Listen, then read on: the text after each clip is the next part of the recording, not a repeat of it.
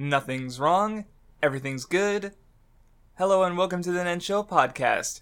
I am your host, Craftsdorf, here again with my co-host, Mathwiz. Say hello, Mathwiz. Hello. What? No pun with the title this time of the arc. I'm not that I couldn't think of one either. Let's address the mother elephant in the room. I don't know. I got nothing. Okay, you tried, and that was better than I could have expected. Comments. I didn't have time to look. What I about had started you, looking through them, and all I found was a jokey one by Anime Eric. If Doflamingo is a manipulator, does that mean Nen exists in One Piece? But I mean, it is funny, like, because I remember I had some friends who one of them would watch Hunter x Hunter, and he's like, so does that mean all the Dragon Ball characters are emitters? And it's like, it's just kind of funny, because Nen is a really well-designed system, so it's kind of fun to imagine other power sets under, like, how would it work under Nen? And yeah, Doflamingo would be, like, obviously a manipulator if it was his ability was Nen. Like, I don't think all his powers work that way. Like, I mean, obviously they're not going to go, because, like, the thing with Nen is, you make weaknesses, and it makes your power stronger, but they have to be, like, there's the whole chart and, like, conflicting ones that don't work as well together and such, so, but yeah. Anyway, so yeah, I guess not many comments this time, which is fine. I like the like recurring comments of, like, people not getting used to your laugh. That's just funny to me. Yeah, I can't help. I'm sorry, I can't help it very well. My voice has always been like a thing. Well, and last time you got me really good with the Dark Souls bit. Like, if we had unique titles for the episodes, then yeah, that would have definitely been part of the reference for in the title for that episode. But because yeah, as I was laughing, I was thinking about how, like, that wasn't a normal laugh for me, and my laughing is kind of weird in the first place. So. Anyway, I was gonna say something, but I forgot.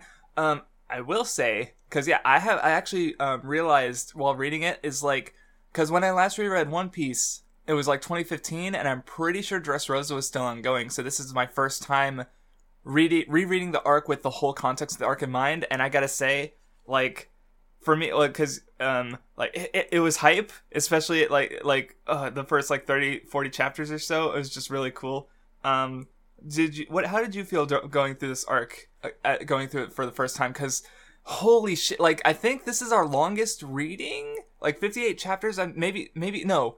I think Skypiea had more. The first part or the second part? I'm going to double check, but while you give your thoughts on how you felt about reading Dressrosa for the first time, because it's really big. There's a lot of fucking characters and moving parts. Like, holy shit.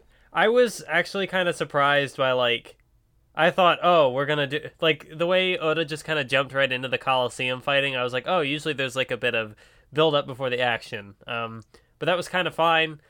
He introduced so many characters in this Colloseum. I'm like, okay, I don't quite know what's going on here, because obviously they're not all going to be relevant. But then again, if Oda's taking the time to introduce them, then maybe there's a reason. And then it all kind of comes back around towards the end. So that was... Yes. Oh, there's the reason. And then, like, we're getting, like, the reveals mid-arc. Like, I made a tweet about the one thing that... I got a comment totally out of context on my Talk No Jutsu video. Some guy's just like, this character's back, even though I thought they were dead. I don't, and it's like, it was on the Talk No Jutsu video. It's a Naruto thing. I don't bring up One Piece at all. I don't think I'd read One Piece. And he's just like, oh yeah, Sabo's alive, and you're like, what the fuck? And it was like, the comment was just in the last week or so. It was in, like, the last few days. So it was like, what are the odds? Like, my hope was that, because he mentioned the episode and not chapter, you would think, well, okay, maybe it'll happen later or something, but it did happen because, like, well, we'll talk about it later. Well, fuck it. We're talking about it now. Like, the thing with the Sabo thing is, like, you kind of, like, the sake cups were kind of cemented that he was still alive on the cover story. Then there's also, like, it's like, you didn't see the body in the first place, and then Yeah, when yeah, because Dragon... I immediately was like, Sabo's still alive. When when we were going through the flashback, I pointed it out in that podcast. I was like, there's no body. He's still alive. That was my guess. I think I made a Tosin reference because it's funny. But, because later on, what I didn't point out was when they were on the island, when Dragon Ship was docked on Zoro's home island where the dojo was, there was like a line where it's like, oh, his wounds are so bad. And it's like, who would have been freshly wounded at that time? Who would have been wounded after the fire whose wounds might have been bad? Sabo, picked up by the Revolutionary Army. So like people were already like pretty cemented on that and when the sake cups happened, it was like, okay, yeah, there's no way. And then he showed up, and that's the thing is like when he showed up is still like so out of left field. It's really, I thought it was cool. Yeah, I love how Oda did the reveal because like of course since I had been spoiled on it beforehand, I kind of. Well, I mean, obviously, I knew when I was doing the reading. So, like, when I just saw Luffy's face, the big page of his face, I was like, oh, here it is. Like, it couldn't be anything else. Because, like, he was crying and whatnot. But, like, I love how they don't show his face right away. Like, they cut away to do other stuff. And, like, they end the volume. And even then, like, there's the Colloseum fights that keep going. And it's still, like, who is this mystery man? But, like, they showed the cup. So, like, telling you it's Sabo without showing his face. Yeah, it's actually kind of interesting how he handled it, but I think we'll go into more detail later because I have some observations about like specific. Because it's like it's also interesting to compare to the Obito thing, I guess, because it's like super obvious. But even I don't know. I have another big 3 comparison actually later, but I say we get into the actual discussion. I guess real quick we could start with the cover story because Jinbei cover story started and the Caribou one finally ended. Caribou basically like he escaped. He got out of Fishman Island. He sort of like dealt with Marines. His crew was dicking around, trying to help him and stuff. He was confused with a revolutionary. I don't know if I'm not saying he's connected to the revolutionaries, but like Gabaru and like it was a big old thing. I think that's the longest cover story. That isn't one of the catch up with all the other side characters thing. So yeah, it happened. And he was captured at the end by fucking Drake. So that was a surprise. So it's like we're seeing more of the supernovas as it goes on. So yeah, just thought I'd get that out of the way before. Yeah, I was gonna say I wasn't super interested in that cover story. Maybe it's just because we didn't get much time with Caribou, and I'm like, I don't really care. But cool stuff happening. Yep. Maybe I was also just distracted by the arc itself, and I was kind of like, okay, we'll just breeze through the cover story. Yep. All right. So anyway, where we last left off is Law ordered Doflamingo to step down from the warlords, and some newspapers came out explaining Doflamingo stepped down, the Luffy Law alliance is happening, and also the Kid Hawkins Apu alliance, which we don't really see much of during the stretch of chapters, But this newspaper is actually like super important because it basically sets all the events of the arc in motion. Like later on, it's like, oh, Riku and Kairos and the dwarves or the little people, they were all starting their plans because of what happened with Doflamingo. And so I liked that I forget which panel it was, but they're like, I was thinking like, it is kind of convenient that they just kind of the Straw Hats just kind of happened to show up on the precipice of this revolution, but it's like, oh no, wait, they actually kind of caused this. It's their yeah, fault. like this is going to be our final battle, and then like Usopp, Robin, and Frankie are having a shocked face moment, and they're like, shit, this is our fault. We're so sorry. But we also get we see Jinbei, we see Kid, we see Crocodile from behind smoking a cigar. Also, there's a little bit of a thing where it's like a kid's like, how the hell did the information about our alliance leak out? And you see a ship with the words Thriller Bark on the sail, and who's this freelance writer? Absa.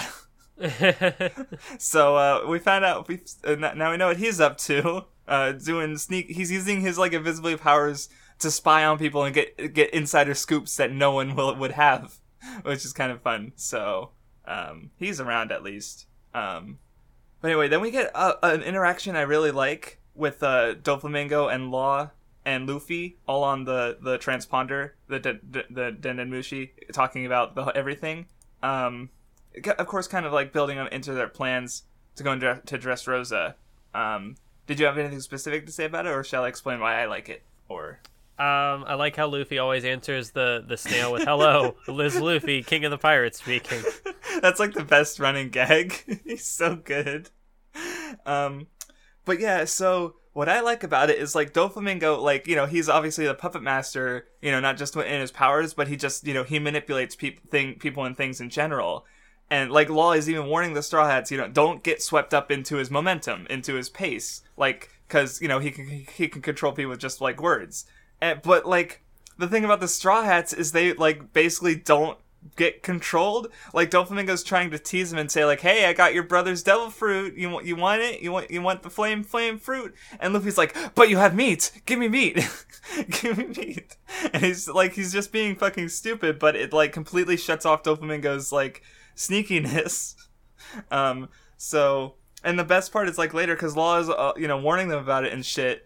And then, like, they're like, okay, we'll get to Dressrosa. In the meantime, what are we eating for food? And Sanji's like, I'm making sandwiches. And Law's like, we gotta get serious. But no bread on my wait. Yes, I love that part where he's, yes, no bread on my, like, he's like, hey, we gotta be serious. But then he also, like, plays into it. And then there's just that face where he's like, oh, no, I'm becoming one of them. That's the best part, because he's warning them about getting swept into Doflamingo's pace. But then he gets completely swept up by the Straw Hats in their pace. He's just... Even though he's so serious normally, it's so good. I just love, like, it also sets, because manipulation is a pretty big part of the arc, as I will talk about a couple times. But I just need to see it how I like how it was set up like right away with all these character interactions, because the character interactions are always so good in One Piece. So yeah, it's great. We also set up Kanjuro, the samurai who's captured there. Because Kinemon's, you know, they had their whole adventure before that ended with him and Momonosuke on Punk Hazard. And the Marines sort of go over some information, including the warlords. Hey, Buggy's a warlord. It's their boy. He's so happy. Look at his face. I just can't get over that face. He's just so happy. He's like, yeah, bitches, I made it. Former bounty, 15 million. Oh, man. I was actually wondering if you catch it, because before the war, Mr. 3 was reading the letter that had been delivered by a bat. And then during the Fishman Island flashback, Jinbei got an invitation to join the Warlords of the Sea, and it was delivered by a bat. So, you'll notice that on the reread. Yeah. We also get, he has a new title, the Genius Jester.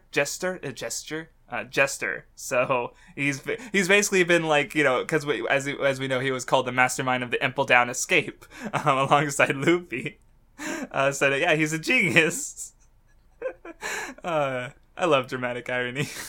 And then Doflamingo's the Heavenly Demon. That's the first for his we had the nicknames of everyone else, but not Doflamingo. So I'll mention it later. But yeah, we just got you know, everyone sort of interacting and building up towards the whole Dressrosa thing. And they make landfall and split up. Because, you know, they got plans, they got different things to do, they gotta defend the ship. Luffy's just gonna dick around and explore and adventure, because that's Luffy. Law's gonna deliver Caesar. I love all their stupid disguises. Like Zoro's mustache and Luffy's beard. Like facial hair, yeah, that's a disguise. Sure. And Luffy wearing a hat over top of his hat never gets old. Like, this is because he refuses to not wear the straw hat, but he can't just, it's like, he's named Straw Hat Luffy, so he can't just not have it, but yeah, he's gotta hide it too, so, what did you think about the introduction of, our Mr. Blind, Admiral? Yeah. With the gambling. Yeah, because they introduce him, and he's like, you know, it's probably for the best that I don't know, you know, that we don't know who we are. I didn't think he was gonna be, you know, an admiral. I wasn't sure what he was gonna be, but that I guess was cool. Yep, it was, and sort of like, because he's a bit different, because as we find out later, during the time skip, there was like an international military draft. So so he's basically like, as I understand it, Fujitora and Ryokugyu are civilians who are made into Navy admirals. Like, they were just really strong, like, cool people who they were like, hey, you're a Marine now. And Fujitora was like, okay. But at the same time, he has like disdain towards the government, like especially the Seven Warlord system. So that's kind of interesting.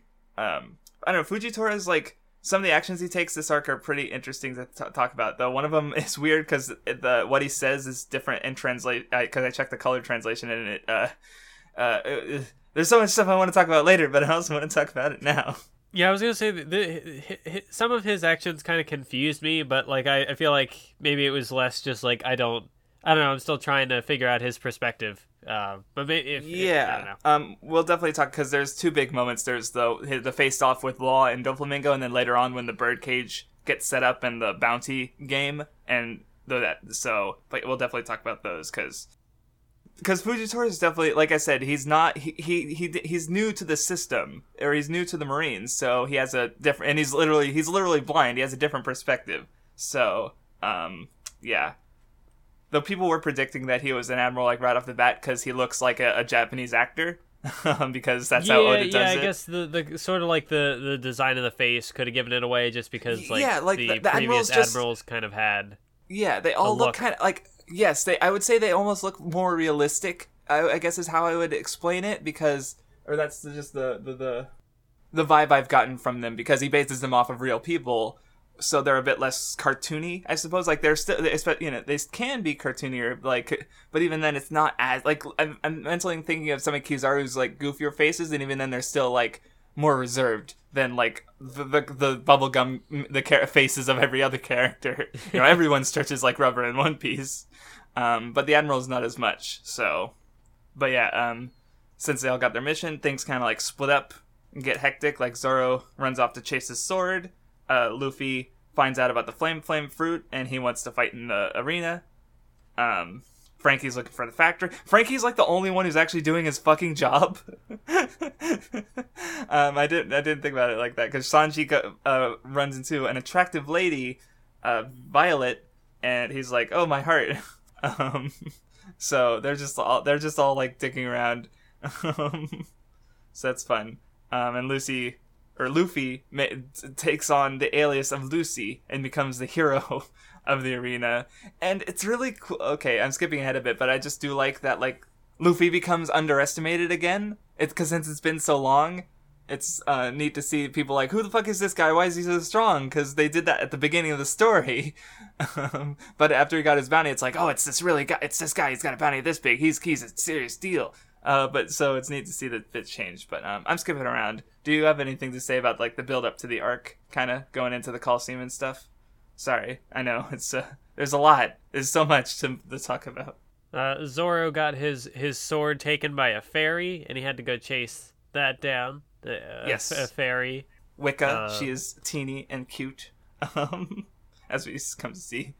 I'm just trying to find out. I guess it starts out with the arena before it goes to more of the other characters, but yeah, like the arena is like the big focus. It's like, that's why it's the title of this episode, Corrida Colloseum, because it's like the biggest focus in at least the first, so odd chapters. So like it cuts to everyone else as they go do their thing, but it's a lot of arena stuff. So, because like you said, we get introduced to a ton of characters. Like we see, there's the Kano Kingdom guys, Sai, Boo, and Don Chinjiao. Then there's King Elisabello, there's the Funk Brothers, there's just so many fucking characters. And they all kind of get like little fights and stuff, mini fights in the big fights. Like, see, okay, I'm gonna say, like, I'm not a big fan of tournament arcs in Shonen, I guess. Like, I'm trying to think of like my quote-unquote favorite one, and most of them I'm just like, eh. So this isn't so much a tournament arc. It's like it is a tournament, but it's just like, there's 4 big clusterfuck battles, and then then the finals, and it's like, it's over, and then the rest of the arc goes on. So I'm just like, cool.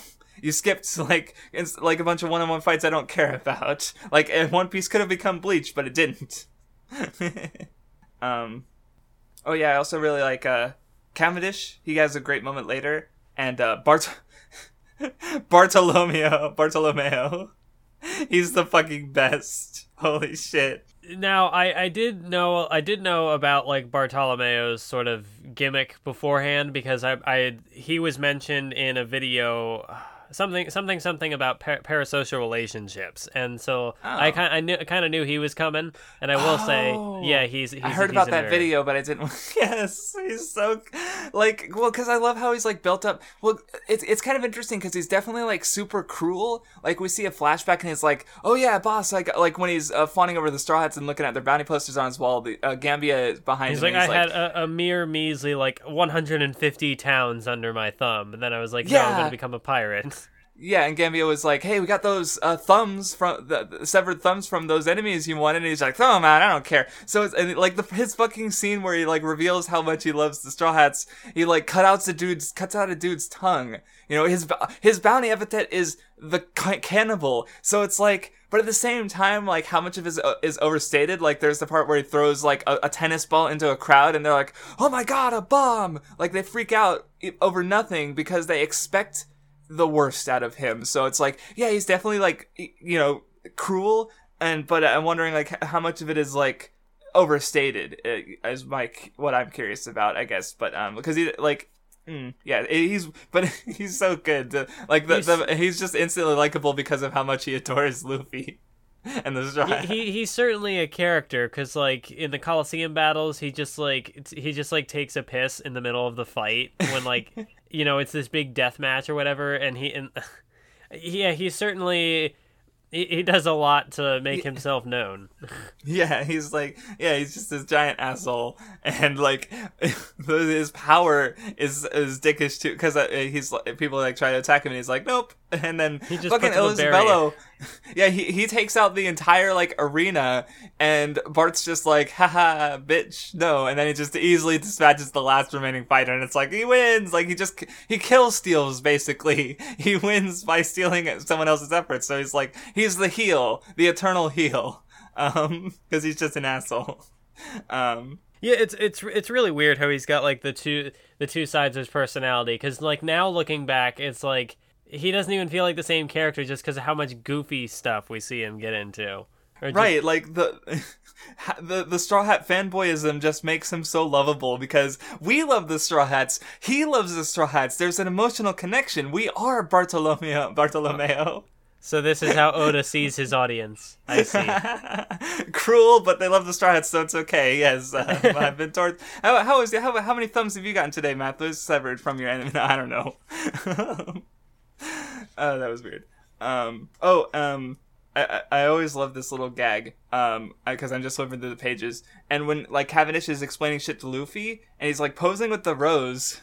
And then one panel he's like eating a petal, he's got a petal in his mouth, and the next panel he just eats the whole fucking rose, like he shoves it in his mouth and you can see the stem sticking out. Okay, so that did happen. Sometimes I feel like I see things in the art and I'm like, that didn't just happen, but it did. No, okay. He fucking ate the rose he was posing with.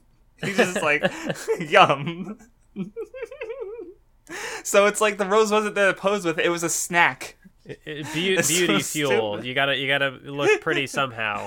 Eat pretty things, I guess. Oh man, Cavendish is a dork. And we also get introduced to very controversial character, Rebecca, who, as it turns out, she's a princess of the kingdom. She's the granddaughter of Riku, who's the former king, and daughter of the big old statue Kairos, the mysterious man who nobody knows. Who might not even exist. Yes. Wink. It's like he's dead, or you know, people die when they are forgotten. But yeah. So wait, like controversial in universe or controversial? Both. No, because the fans are it's very divisive. She's the Orihime of One Piece, is what I'm trying to say. You know. But anyway. Wait, now I'm not remembering who Orihime is. Wasn't that Bleach? Oh, no, I'm sorry, Bleach fans. Yeah. Because I was thinking Otohime. Yeah, no, you're trying to remember, One Piece like, character. One Piece has 1 million characters, there must be one called Orihime, right? Oh, no. I don't even So, yeah, remember Rebecca's Bleach in characters that anymore. Anyway, oh yeah, and also I love. Okay, it's so stupid because there's like Store or whatever, Mr. Store, yeah, the one who won Block A, and he takes off his mask, and there's another mask underneath, but this time everyone recognizes who he is anyway. So it's like Luffy with the hat over the hat. You just put a mask over the mask. Like he takes off the hat. Oh my God, it's Straw Luffy. Yeah, and he's got. Oh my God, it's Burgess. Jesus, Burgess. Blackbeard Pirates. I've always thought I thought that was funny ever since someone pointed out to me. Also, he's got a beard now. Like his hair's all grown out. He's older, 2 years. Yeah, that was another really like out of left field thing. Like, oh, a member of the Blackbeard Pirates is just here. Yep. After that devil fruit. And yeah, now the Blackbeard Pirates are a big deal. So it's like, oh shit, he's the lieutenant of a fucking emperor. So anyway, while all that setup's going on, we see Law, Robin, Usopp, and Caesar. They're going to Greenbit, and they spot Cypher Pole Zero, who exist. Like they don't do much in this stretch of chapters. Like mostly they were there to cover up or talk about the whole Doflamingo thing, because like nobody's freaking out over the fact that Doflamingo's no longer warlord, and therefore Dressrosa is a pirate nation. As we find out, that's because Cypher Pole Zero explained that it was the newspaper was a mistake. That Doflamingo did not step down from his warlord position, and the exact reasons are, well, like Virgo said, because Law doesn't know Doflamingo's past, it's gonna fuck him over. So yeah. But anyway, after that we get the B block. We already kind of talked about Bartolomeo. Were there so many other? Because there's also Bellamy. There's a Hack, the Fishman. There's a Blue. I don't know. It's just a bunch of dudes. Did you have any thoughts to say about all that fighting, or no? Not much. I guess like more of this like fighting stuff. Like the characters coming in, really only kind of know what they're about after the fact. Because now, like, I have the rest of our context in mind. But at the time, it's just like, oh, here are some fights. Yeah, well, like, I do like how the Colloseum fights, there's so, like, world build through the characters. Like, one who I've always found kind of interesting was Ideo from Block C, where he's like a triple, like, a ranked, like, MMA fighter or in, like, One Piece. So it's like, there's people, like, he's a person in the One Piece world who fights for just, like, a sport, for fun. And he's just this boxer, like, this superpowered boxer. And it's just interesting to see, like, there's this world of just, superpowered, like, wars and fighting and pirates and shit. But there's also, like, just sports. Like, people just fight for fun. And that's always been interesting to me, because it's, like, it's never come up in the story before this character. And, like, oh, yeah, but it makes sense. Like, yeah, of course. Why not? So it's just neat to see that kind of stuff. I guess one other thing I did want to mention that I thought was cool was Bellamy's reintroduction, because like he shows up and he's like, I'm not the same person you fought last time. I went to the Sky Island. So like his perspective has changed. One Piece does have character development.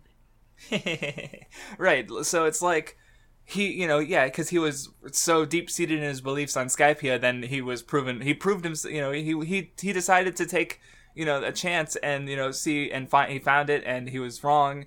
And so, like, and now he has a dream. He wants to be part of Doflamingo's inner crew. Like, he wants to be, because he looks up to Doflamingo. And so, yeah, he's a dreamer now. He's the same. He's now the stupid dreamer he mocked Luffy for being. Oh, yeah, that was also cool when he's fighting the guy, and the guy is like, oh, there's no place for stupid dreams in this world, and he's like, oh, that stings. Because that was once him, that was Bellamy at a time.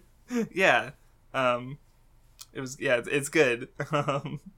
It's just, and it's always so good just in general seeing the old characters come back, and he's all got scars and shit, he seems bigger. But maybe that's just me. I don't know. Maybe it's just Oda's art or something. But yeah.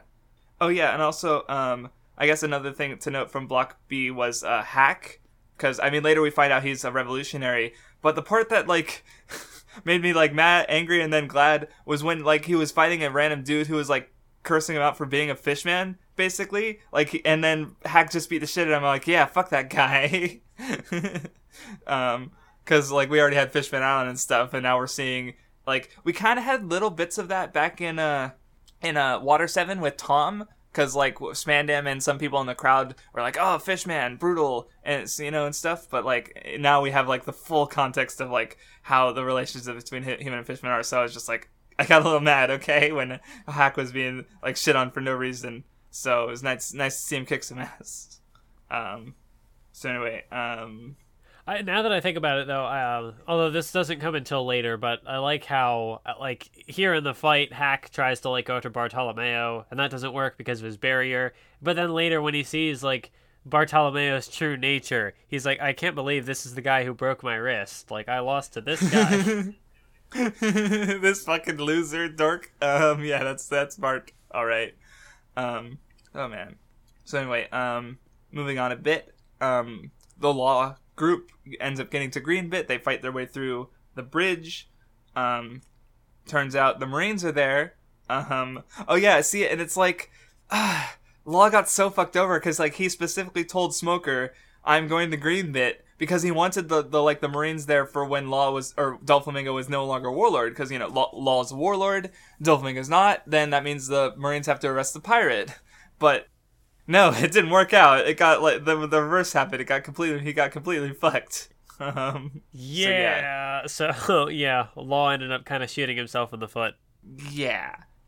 For a very good reason. Oh yeah, and then there's Robin and Usopp get kidnapped by the little people who if I call them dwarves, that's because that's what they're called in, like, other fan translations, like, and older Viz, because Noland in the Noland flashback and on the slave chart back on Shavandi, they both mention the little people as dwarves, because as we find out, Noland has a connection to he made it to fucking Greenbit, okay? Like, he was, like, we knew he was, like, a strong dude back in the flashback, but he made it to the New World and came back, like, holy shit. So that's cool. But yeah, he did mention the little people back in that flashback, but everyone thought he was a liar because they're pieces of shit.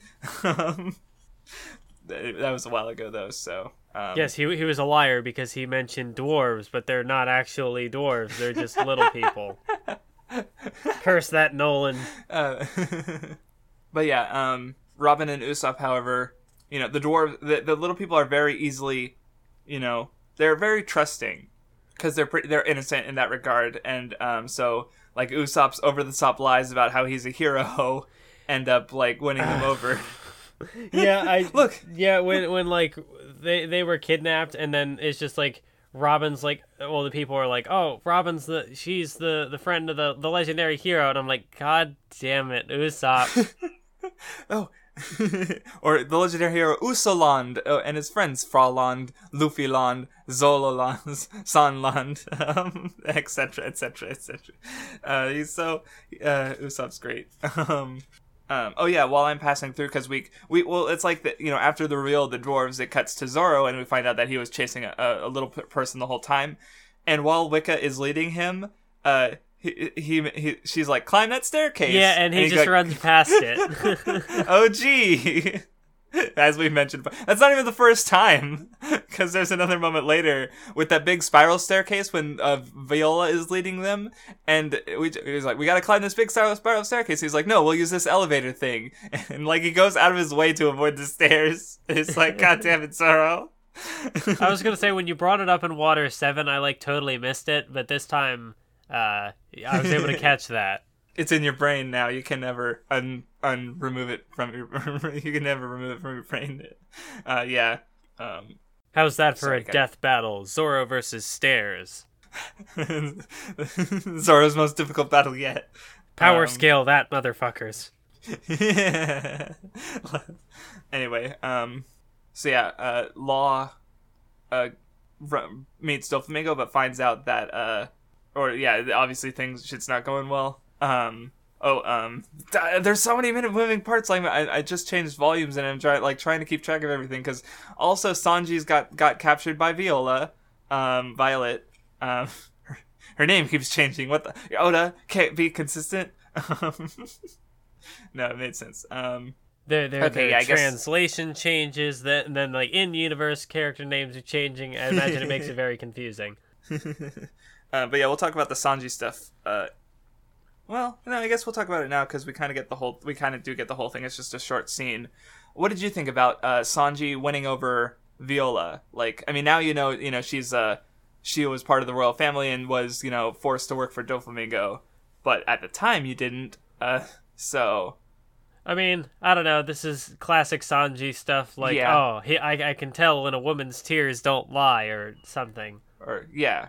And so then she's like, because he always puts his trust in the woman, and it turns out, that integrity, like, even though he's getting the shit kicked out of him, she's like, she takes the opportunity and helps him. I did kind of think it was funny, maybe a little creepy, but also kind of funny because that's just Sanji. How like she went to use her powers, like, okay, I'm gonna learn the plan, the Straw Hats' plan. We're gonna find out what they're doing. It's just like, what are these perverted thoughts? Yeah, like. I mean, to be fair, she's hot, but like, is this really the time, Sanji? But at the same time, because she can see truth, she also knows that his fact that he won't doubt her is also true. So, it works out, like, because that's the thing, Sanji, like, yeah, he is a pervert, but, he also is kind to women, so that's his whole thing, and it works out. Though, what's also interesting, I think, is that, like, I mean, there's definitely something to say about Doflamingo specifically later, but, like, this is the part where the Straw Hats were supposed to get completely fucked over. But, like, so in a way, like, Sanji, like, is, like, the secret to the Straw Hat success, because this is where Doflamingo starts to get completely fucked over. Because, like, that's the thing, Law and Doflamingo are doing this, like, chess master shit, and, like, but, like, and the Straw Hats are, they're kind of like the rogue element here, because neither of the two chess masters can fully, like, You've been playing chess while I've been playing checkers for years. Yeah, the Straw Hats are playing four-dimensional checkers, so they're above and behind, because, like, yeah, like, Sanji's, actions go completely above Doflamingo's expectations, and he loses an very important, her power with her eyes is super useful, and Doflamingo no longer has that. So the Straw Hats have, their side is getting an advantage because of Sanji's purity, his pure and also impure intention. Well, not those didn't matter. She didn't. She was grossed out, but she didn't care that much in the end. But yeah. And she also shows Sanji about the Cyberpole Zero thing. But yeah. Yeah, I just like that you have these two people trying to, like, outsmart each other, and then the Straw Hats who are just like. They're just doing their thing, and they're just so stupid that they're messing things up for, I guess, both parties in a way. I mean, they're working with Law, but Law is a special case. Like, it goes into the manipulation thing, which we'll talk about. There's a specific moment I want to talk about it. But I'll just point out now that Sanji, like, I love the line later on when Sanji says, like, you have an unusual focus on Doflamingo. Like, the whole plan was to bring down Kaido, but he points out that Law is focused on Doflamingo.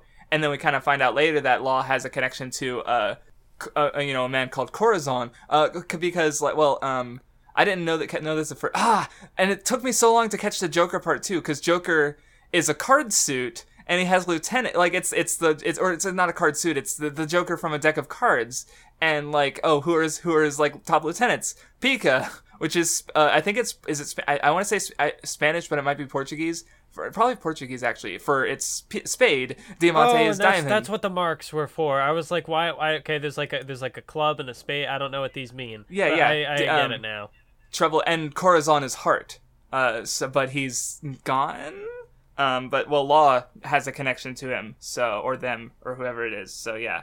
But that's for next time, 2 weeks from now. But yeah, so anyway, so yeah, Doflamingo, he's like being a sly little bitch. He's like, oh no, a Marine, I'm shaking in my shoes. I'm not a warlord. He's gonna capture me. Like, he's just being a fucking asshole.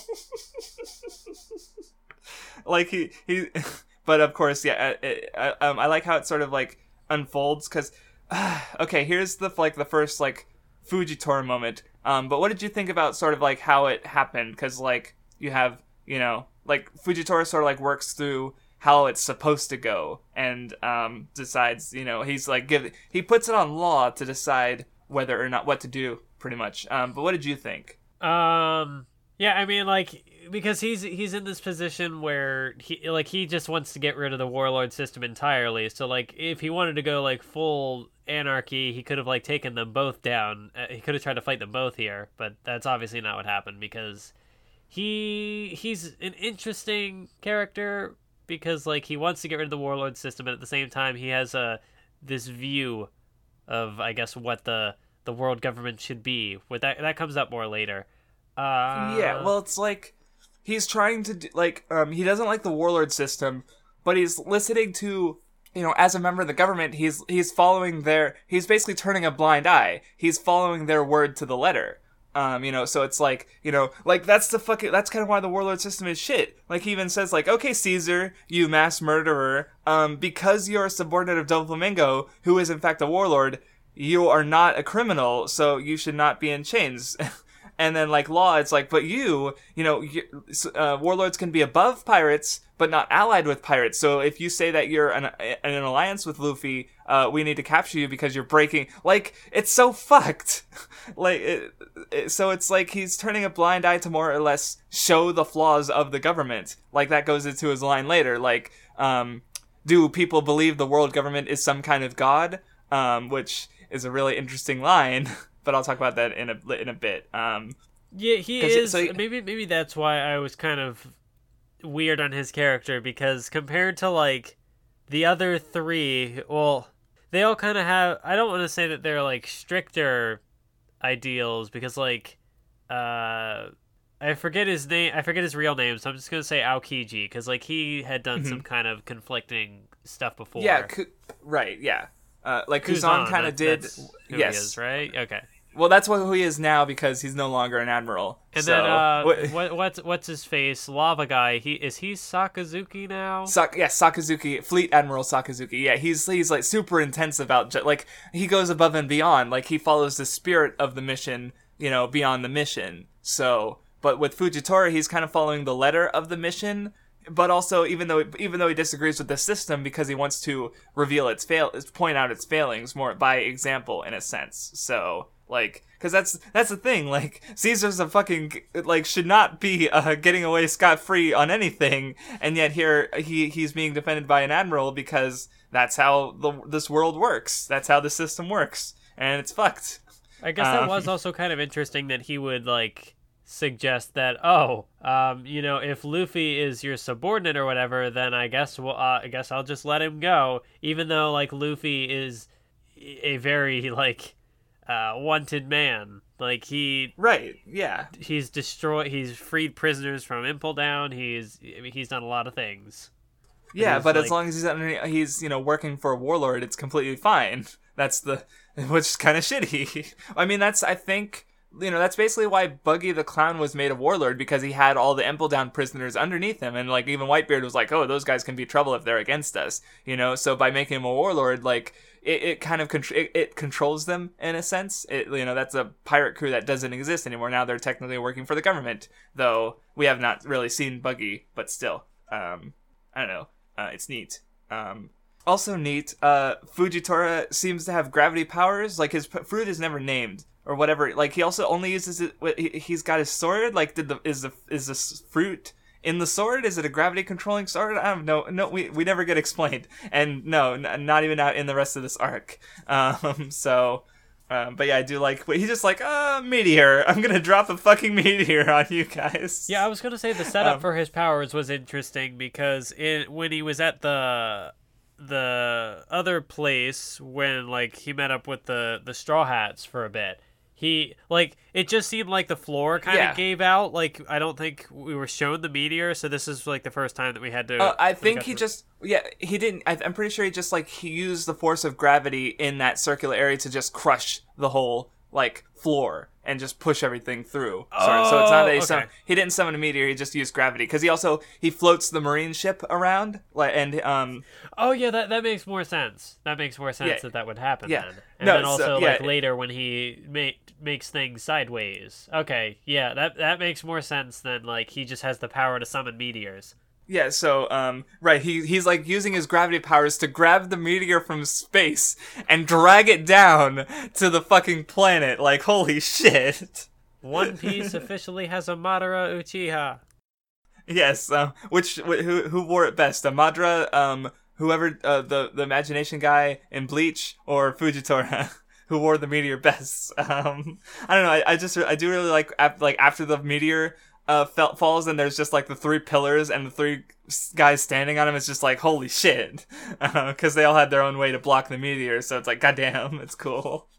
I guess it does kind of put things into perspective. Like, we are over 700 chapters into One Piece at this point, so we have surpassed Bleach, we've surpassed Naruto, and we're like, in a way that's almost like a similar like power scaling like benchmark. Like, we've dropped the meteor, but it's just interesting to see like how that affects each world. So like in One Piece, like that happens, but it doesn't feel like, oh wow. Like, I guess like people talk about the escalation problems that shonen manga have for how long they go on, but like One Piece, I think has still done a pretty good job at not making it seem like, oh wow, things are so over the top and things have gotten out of control. Yeah, like, I mean, I don't mind it in Naruto or Bleach or I've just stopped caring as much. Like, it's whatever. But like, One Piece is probably my favorite in how it's been handled over the course of the story, because like I've talked about before with how Luffy doesn't get a power up for almost 400 chapters. Like, it's and how that was handled with his arc of like cockiness with like and how his powers are explored after that. I just love how it's handled its power escalation overall. So yeah, it's cool. So anyway, but yeah, Law does decide that because this whole thing with Caesar is a diversion anyway, so he chooses to, he says he is Luffy's ally, Luffy is not a subordinate of his, and that's when the meteor comes down. But and there's also a thing before that where did I miss where something? Law is like, oh, you're a pirate, you shouldn't have that much influence. If anyone could pull off something like this, he'd have to be a celestial dragon. Yep, and okay, and if you couldn't tell, that's where my thing with how I always call them heavenly dragons. Yeah, because it's if like Doflamingo was the heavenly whatever he was described as, you mentioned earlier. Yeah, well, because there's also the heavenly tribute, which is like attacks to the heavenly dragons. So it's like, Doflamingo, the heavenly demon, stole the heavenly tribute from the celestial dragons. Okay. Okay, Viz. Like, so it's like, yeah, the only reason I use heavenly is because I just think heavenly demon sounds better than celestial demon. Like, the other two I'm fine with either way. I just personally prefer heavenly demon, so I just use heavenly for all of them, because they're supposed to be that's the thing. The heavenly demon thing is supposed to imply that, Doflamingo has some connection to the heavenly dragons. Yeah. Which he does. So yeah, that's that's finally my rant on my completed rant on why I try to use heavenly over celestial, even though literally everyone else uses celestial dragon, or the original Japanese ten ryubito, because ten being like angelic, and Ryu being dragon, because Doflamingo's bounty title is ten yasha, so obviously like they both use the same word, and I'm pretty sure the same kanji too. So yeah. So anyway, we find out exactly, more about Usopp's lie, about Noland, and now they're like, he's gonna lead us into battle against Doflamingo, and Usopp's like, wait, hold on a minute. That is kind of cool that, like, he connects himself to Noland, because, like, obviously there's kind of a parallel there, because, like, Noland the liar, but he wasn't actually a liar, but Usopp is a liar, but he's also his hero. whole arc is he doesn't want to be a liar, he wants to tell the truth. But he gets some good moments later, yes, as we'll talk about. I was going to say, the cliffhanger we ended on for this stretch is really good. Yes, I love that part, but not for a while. The Straw Hats on the boat are attacked by Giola, who is one of Doflamingo's men, woman, whatever, and she's like fucking with the ship and turning them all into like art pieces. I kind of understand all the references, because I'm sure they are, but I know I think Nami is like a Picasso thing, maybe? I don't know, I'm not very good at art, but Brooke's definitely obviously the Scream. Yeah. Yeah, so, but anyway, back at the arena, Bellamy has been, even though he failed, he's been told to assassinate Luffy, and of course his face when he's like Yeah, because he's like, because he has a chance. when Bellamy was fighting in the Colosseum, Luffy was like, "Hang in there, Bellamy." So like I did think it was kind of interesting that Luffy, because like how much he hated Bellamy the first time around, but I suppose it was more like, you're just so far beneath me, maybe. I don't know, but it's interesting that Luffy's kind of changed his opinion as well. Bellamy's changed, and so Luffy's like, oh no. Well, so yeah, he's giving him a second chance because he changed his opinion. Because like their whole thing was over the Sky Island, and now he's like, you know what, I was wrong. He admitted that, he's shown that he could possibly be better. So Luffy's more into that, and now he was like rooting. He was like, oh no, Bellamy during the fighting. So yeah, but anyway, we're getting into the C block, Luffy's fight. Before we get into that though, I do want to comment because it's another like little panel gag. But when like Bartolomeo is talking to Cavendish, like he tries to swipe some of Cavendish's food, and you can see Cavendish's fork clearly like imbued with, it's like black with hockey, and I just always thought that was cute because he's like, I'm not just gonna stab you, I'm gonna stab you with hockey because I know you have fruit powers, you bitch. Like, I always just love, because it's so small. It's like you have to like, but I definitely feel like that fork has got hockey on it, and it's just because it's just a cool power. Like I just like how like Virgo turned a fucking bamboo stick into a powerful weapon just because of hockey. So yeah, anything can be a weapon. So yeah, it's cool. All right, so what you're saying is when Hisoka uses his magical cards, he's using hockey. Yeah, exactly. The joke comes full circle. We started off making a joke about Nen, and now it's. Yeah. Yeah. We'll read the namesake of this podcast one day, I swear. We can't like end the Nen show and not talk about Hunter x Hunter and Nen, right? So anyway, overall thoughts on, like, it does cut away every so often, but so I guess we'll just get it out of the way.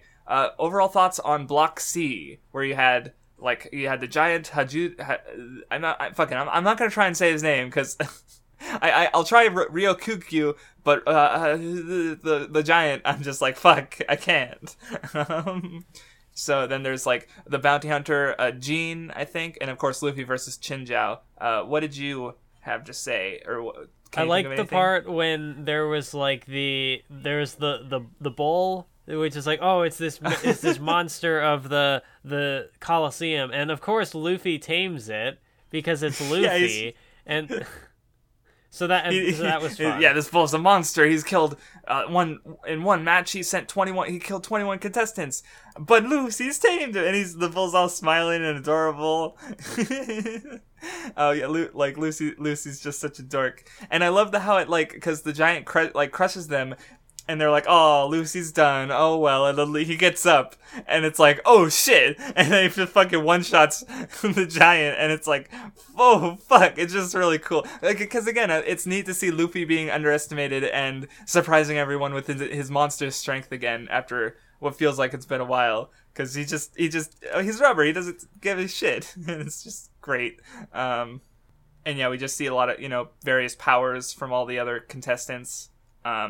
Oh yeah, and then there's the bounty hunter who is trying to capture Jean Ongo. That's his name. He's trying to capture the former Empledown prisoners. I do love the bit where he's like throwing weapons at Luffy, and Luffy's just like dodging while he's like monologuing the Jean, and then like he was attacking Chinjiao the whole time. And yeah, and he's just got all these swords sticking out of him, and it's yeah, and Jean's fucking well, because like he just like opens up his eyes.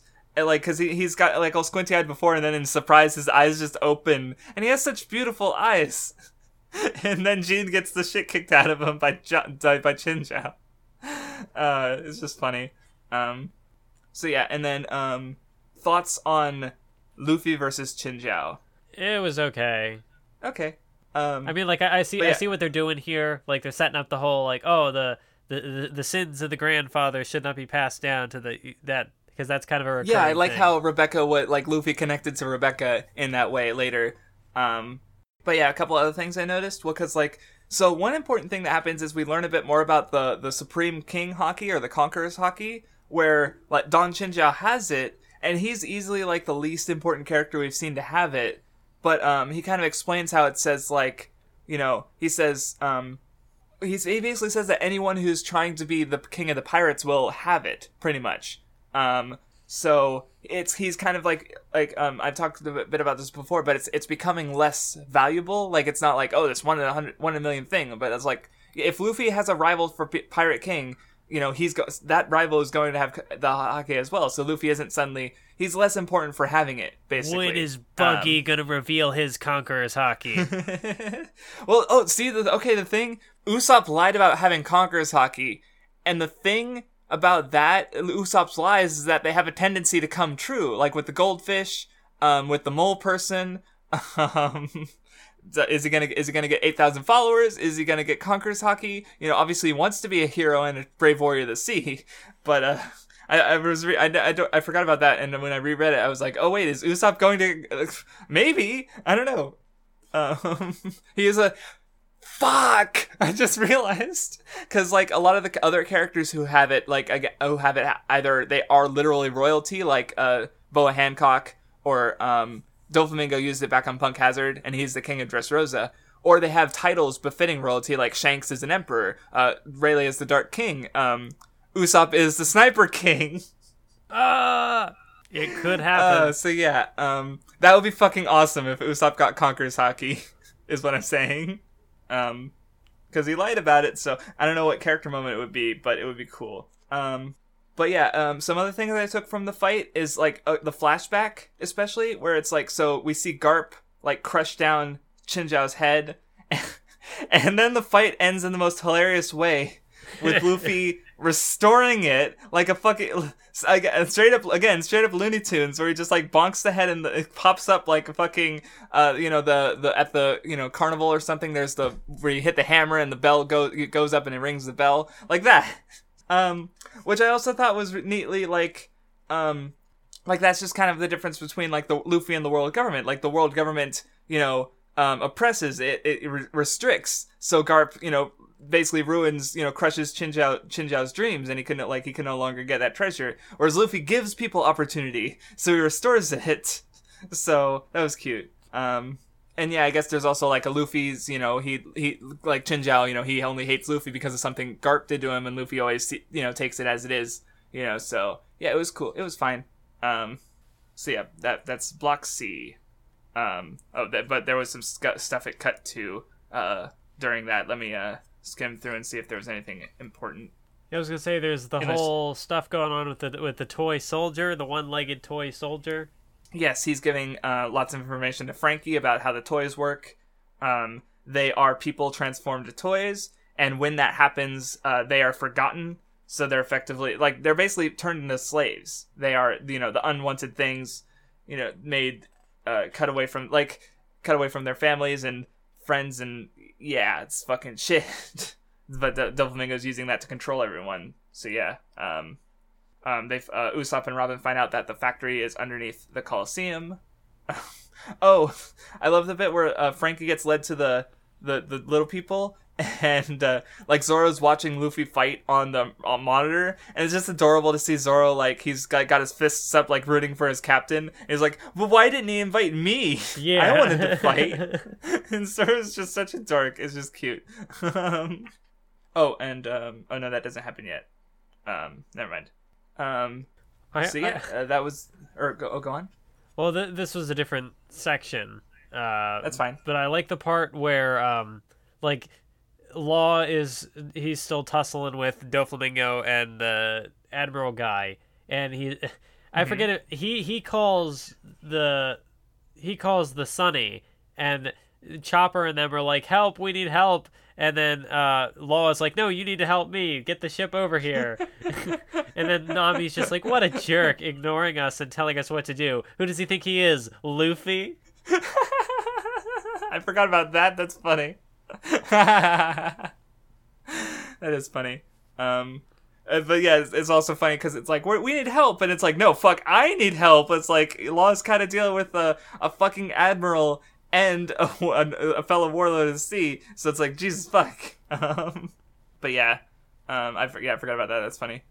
But anyway, after the fight, Luffy goes back, and everyone's flipping out. Chinjao's trying to thank him and bowing his head and crushing the floor. And Luffy's like, stop attacking me. Cavendish knows he's Luffy now, so he's trying to fight. And then Bartolomeo is just like, I can't get close to him. I can't go talk to him. I can't see through my tears. Like, I'm so happy. And we've already talked a bit about him, but it's like two bits I like from this. It's like, well, because the guy who was talking shit about Luffy, he's like, oh yeah, Straw Hat. Oh, he failed to save his brother in the war. Wow, he's famous for that. I could have done that. I could have failed to save Ace, and I got mad. Okay, and sure enough, and then Bartolomeo, like and then he just fucking goes off on him too, and I'm like, okay, yeah, maybe that guy deserved to have his tongue cut. No, I don't know about that, but that's like, oh man, fuck that guy though. Oh, and also I love like the story of how Bart came to love Luffy because he saw the Logtown shit, the lightning bolt come down, and he's like, it's a miracle. And then he was following him in the news, and we're like, holy shit, this dude's awesome. And eventually he became a pirate. So yeah, he's so good. And his face is like where he's like peeking across the corner, and he's like, oh man, my nerves are killing me. Oh, it's him. I can't see him through the tears. He's just like he's such a fucking fanboy nerd. I love him. So anyway, Luffy gets led away by Rebecca, and we get a brief encounter between Luffy, Jesus Burgess, and Blackbeard over the fucking the phone snail. So yeah, and we get a little tidbit of information. Kuzan is working with Blackbeard. Former Admiral Aokiji is working with fucking Blackbeard. How did I miss that? Yeah, because like they're talking on the phone, and because Burgess doesn't trust a former government agent because Blackbeard says, doesn't that go for Shiryu too? But yeah, Burgess is like, I can't trust Aokiji's words on this. Like, it was just like it doesn't come up after that panel, but it's like, well, because like last time we found out that Aokiji, like Doflamingo's like, Aokiji's up to some serious shit. Like, I don't know what's going on with that dude, and now we find out like he's in league with the fucking emperor, not just any emperor, fucking Blackbeard.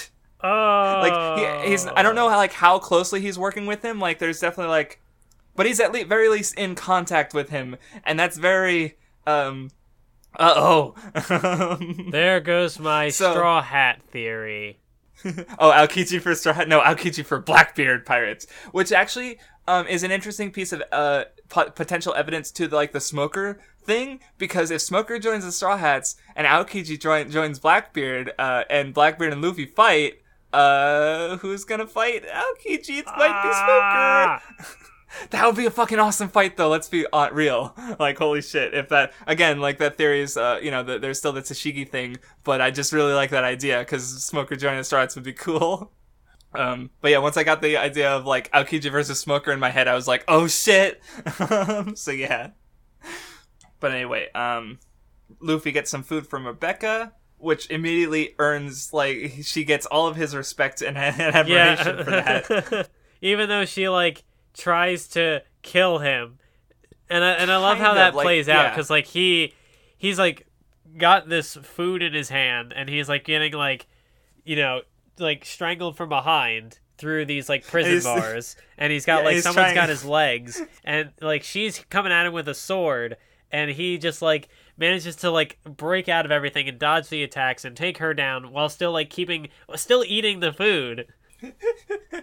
Yeah, this panel where he's jumping over her sword, and he's there's a chomp chomp sound effect. He's still eating as he's completely defeating everyone. But though I will point out, it's Rebecca did bring him down here. But I feel the guys assumed that she was going to do that, and she kind of got swept up in that. Yeah. Because because look at her face. She's the guys are saying, she even says what's going, or no, that's Luffy saying what's going on. But in the next panel, there's one of the prisoners Luffy is saying, makes a comment that you weren't striking to kill me or whatever. Right. I mean, her sword's dull, so it's not like she would have even really done anything. As we find out. And then the prisoner's that's why you brought him here, right? He's kind of they're just, I don't know, maybe they're making assumptions, but she did, pull out her sword and try, but it's is it nothing?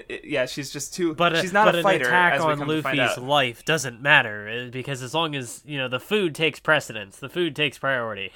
Right. But yeah, and Luffy gets a bit more, you might have tried to kill me, but at least you gave me food. Yeah, Luffy doesn't give a fuck. But anyway, so yeah, Rebecca, she's like, as it turns out, she fights the way she does because she doesn't want to hurt the prisoners, the prison gladiators. So because she's very kind, but she also wants the toy soldier, who is like a father to her. She wants to protect him, and of course he wants to protect her. So yeah. Oh yeah, we do get a brief flashback where she her mom died, and oh god, this flashback is interesting in comparison to the later one with where we see it again, but from Kairos's perspective, because like this flashback is technically false because Kairos isn't in it, because she forgot about him. Like, she's remembering a version that doesn't have Kairos in it. So like she's remembering her whole life without. Oh god, I never thought about that while reading it the first time. Oh no, because we do get it twice. So yeah. Oh, and just the way that it ends too, where she's like, "I'm hungry," and so her mother goes in, and then she dies. Yeah, and then she's like, "I'll never be hungry." And no. Yeah, the toy soldier comes back, and the part in the second flashback where it's like, my cold, lifeless arms cannot even feel the warmth leaving your body. It's like, fuck. God. And yeah, but he basically raises her like a daughter. Like, I love I think my favorite two panels in this flashback are there's like Rebecca's getting bullied and crying, and then Toy Soldier is punching the bully, and then in the next panel right after that, there's a boy with a love letter, and Rebecca's all like embarrassed, but Toy Soldier's punching him the same way. like he's such a protective dad. Like, no, my daughter's not getting a boyfriend. It's just man. I just always thought it was funny. But yeah, so yeah, she wants to protect Toy Soldier, and she's going to she wants the Devil Fruit to have the power to do so. And everyone fucking hates her because she's related to the Rikus who supposedly ruined the fucking country. Oh, and then Cavendish gets a fucking awesome moment that I kind of forgot about until rereading it, where he's just like don't fucking say shit. If you hate her, come down and fight her, cowards. Like, and he shuts him up, and just, it's really cool. Like, he has a fucking speaker on his horse because he's such a fucking show off. Because I noticed that while reading it, it's like, his text bubble, it's got like the double layered effect of like someone speaking on like an intercom or something. And actually, checking again, he's even holding it in his hand on the big page of him posing with his fucking horse. He's such a goofball. Cavendish is good. And then he has like this look on his face, and the one guy behind him, it's like, yeah, I get it. People are like that. They can just be kind of swept along. And he's like, they love me. He's such an attention whore. Oh, and also defending a woman. His bounty nickname is the White Knight. God damn it. Yeah, that's true. I just thought that was funny. But yeah, this fight is given way less attention because there's less important characters in it. Like, honestly, like, even, like, there's other, like, random guys. Oh, no, some of them do, like, Suleiman, but not, like, he shows up. He's one of the, like, allies in the later part. Yeah, this one there's so many. Kind of goes on for a while just because it's more of a background thing, because at this point we kind of start cutting around to a bunch of other stuff. Right. Like, where, like, with Luffy's, it's like, it focused on Luffy for, like, a little while, for, like, a few chapters, then it cut away, like, everyone else, in bits and pieces, and then it cuts back to Luffy for, like, the rest of it, whereas this one, it's like, it doesn't matter, so we just kind of see it, like, piecemeal, as we see everyone else doing stuff, because, again, so many fucking characters. Oh yeah, Brooke, betrays the Straw Hats, the monster. I care more about my, artistic pursuits than my friends, and also can you transform my violin bow back so I can oh no, it was my sword, thanks. He's such a sneaky boy. For once, a member of the Straw Hats gets to outsmart their opponents. Brooks goes so good. So anyway, we cut back to Doflamingo, who has they got Law him and Fujitora have Law beaten. And he's gloating. He's talking about how he's talking about a bit about, we get some bit more world building. It's the history of the world government, where 20 kings from 20 kingdoms established, today's world government. 19 of those families, had to be replaced. Not the Nefertaris from Alabasta, no. So in other words, like, Vivi is she's not a heavenly dragon because she never ascended, so to speak, but she is of one of the 20 families. So that was a little tidbit. But we also find out that the Rikus replaced the Don Quixote family, who are heavenly dragons. So yeah, that happened. Bum, bum, bum. But yeah, we don't know the full details of Doflamingo's stuff, but I'm sure we will. But yeah, Zoro arrives at the arena, to looking for Luffy, and he runs into Bart. Oh yeah, while Doflamingo is talking to Law, I love the little bit where he's like, I got to deal with the Straw Hat crew. I can't count the number of people who underestimated them and got burned. Like, Doflamingo does. He's like this super evil villainous mastermind guy. But there's this in another scene later where he's actually like, he's not doing the typical evil mastermind shit. Like in this one, he's trying to treat the Straw Hats as like a real threat. Like he's coming up with all these plans to deal with them. Of course, they're kind of impossible to plan around, but he's trying not to underestimate them.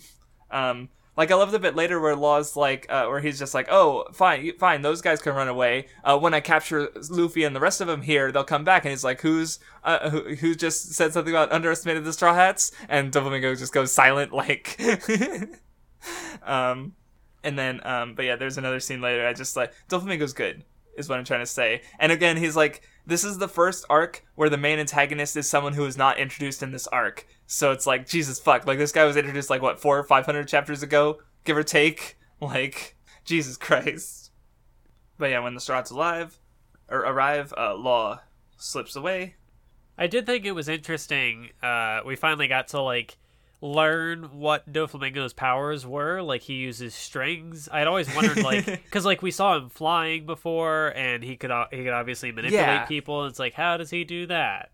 Right, like, people have been predicting it was strings for a while, but we finally got the name around here, finally. And yeah, the flight was probably his most interesting. Like, I don't know, I think Doflamingo does a lot of creative shit with his powers. Like, threading his strings through the clouds to fly is really interesting, and I like how that turns into kind of a weakness, because, like, Nami's able to manipulate weather, so they're able to run away in a way that Doflamingo can't easily chase them. So, it's cool. Yeah, I did kind of like the little bit, the interaction with Law and the Navy Admiral and Doflamingo, where he's like, I thought I just heard lightning in the distance. How is the sky? And Doflamingo's like, what? There's like no cloud or whatever. It's like clear skies. But then Law is able to pick Law's up like, oh, hey, Nami wait a can minute, manipulate weather. Yeah, it's good. I also thought it was cool that like Doflamingo is like going to attack the Straw. Well, because Law is like, okay, I'm gonna lead Doflamingo to this bridge, and then I'm gonna distract him by fighting him, and then I'm gonna toss Caesar over to the Straw Hats. But then Doflamingo's like, oh, I see what's going on here, so he goes to attack the Straw Hats, and then Sanji flies in out of nowhere. Yes, like, it's all cool. Like, Law's like trying to outplan Doflamingo, but Doflamingo outplans Law, and then Sanji gets a fucking awesome entrance. And, like, we even see his perspective later where he's like, he finds out Nami's in danger and he jumps off. And then he just flies. It's so great because he just flies in. And when my crew is crying, that's your cue to stay the hell away. And Doflamingo's like, oh, you're strong. It's just so, it's cool. Sanji's cool. How often do we get to see, like, someone who's not Luffy, like, fighting the main antagonist? I mean, like, this isn't really much of a fight. It's just kind of like a brief thing, but it was still kind of cool. Yeah, Doflamingo's got, like, in a one-on-one fight, like, he's got, like, he's able to freeze Sanji, and just, it sucks for the poor dude. Like, he just keeps getting his ass beat.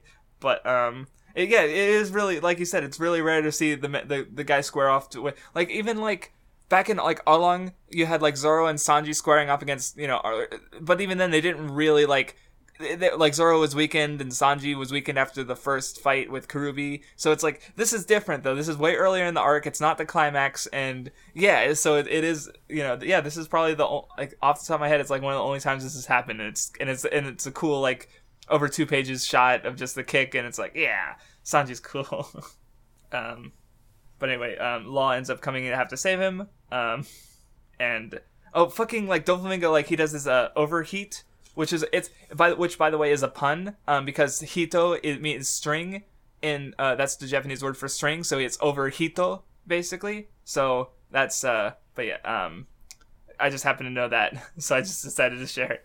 Well, I love how like he misses Sanji and it goes and fucking cuts a building in half back in Dressrosa. Yeah, like, and everyone's just like, what? What was that? Yeah. Yeah, Hody did something like that too, with his water shot in Fishman Island. So it's just like little things to show off the scale of shit, and it's cool.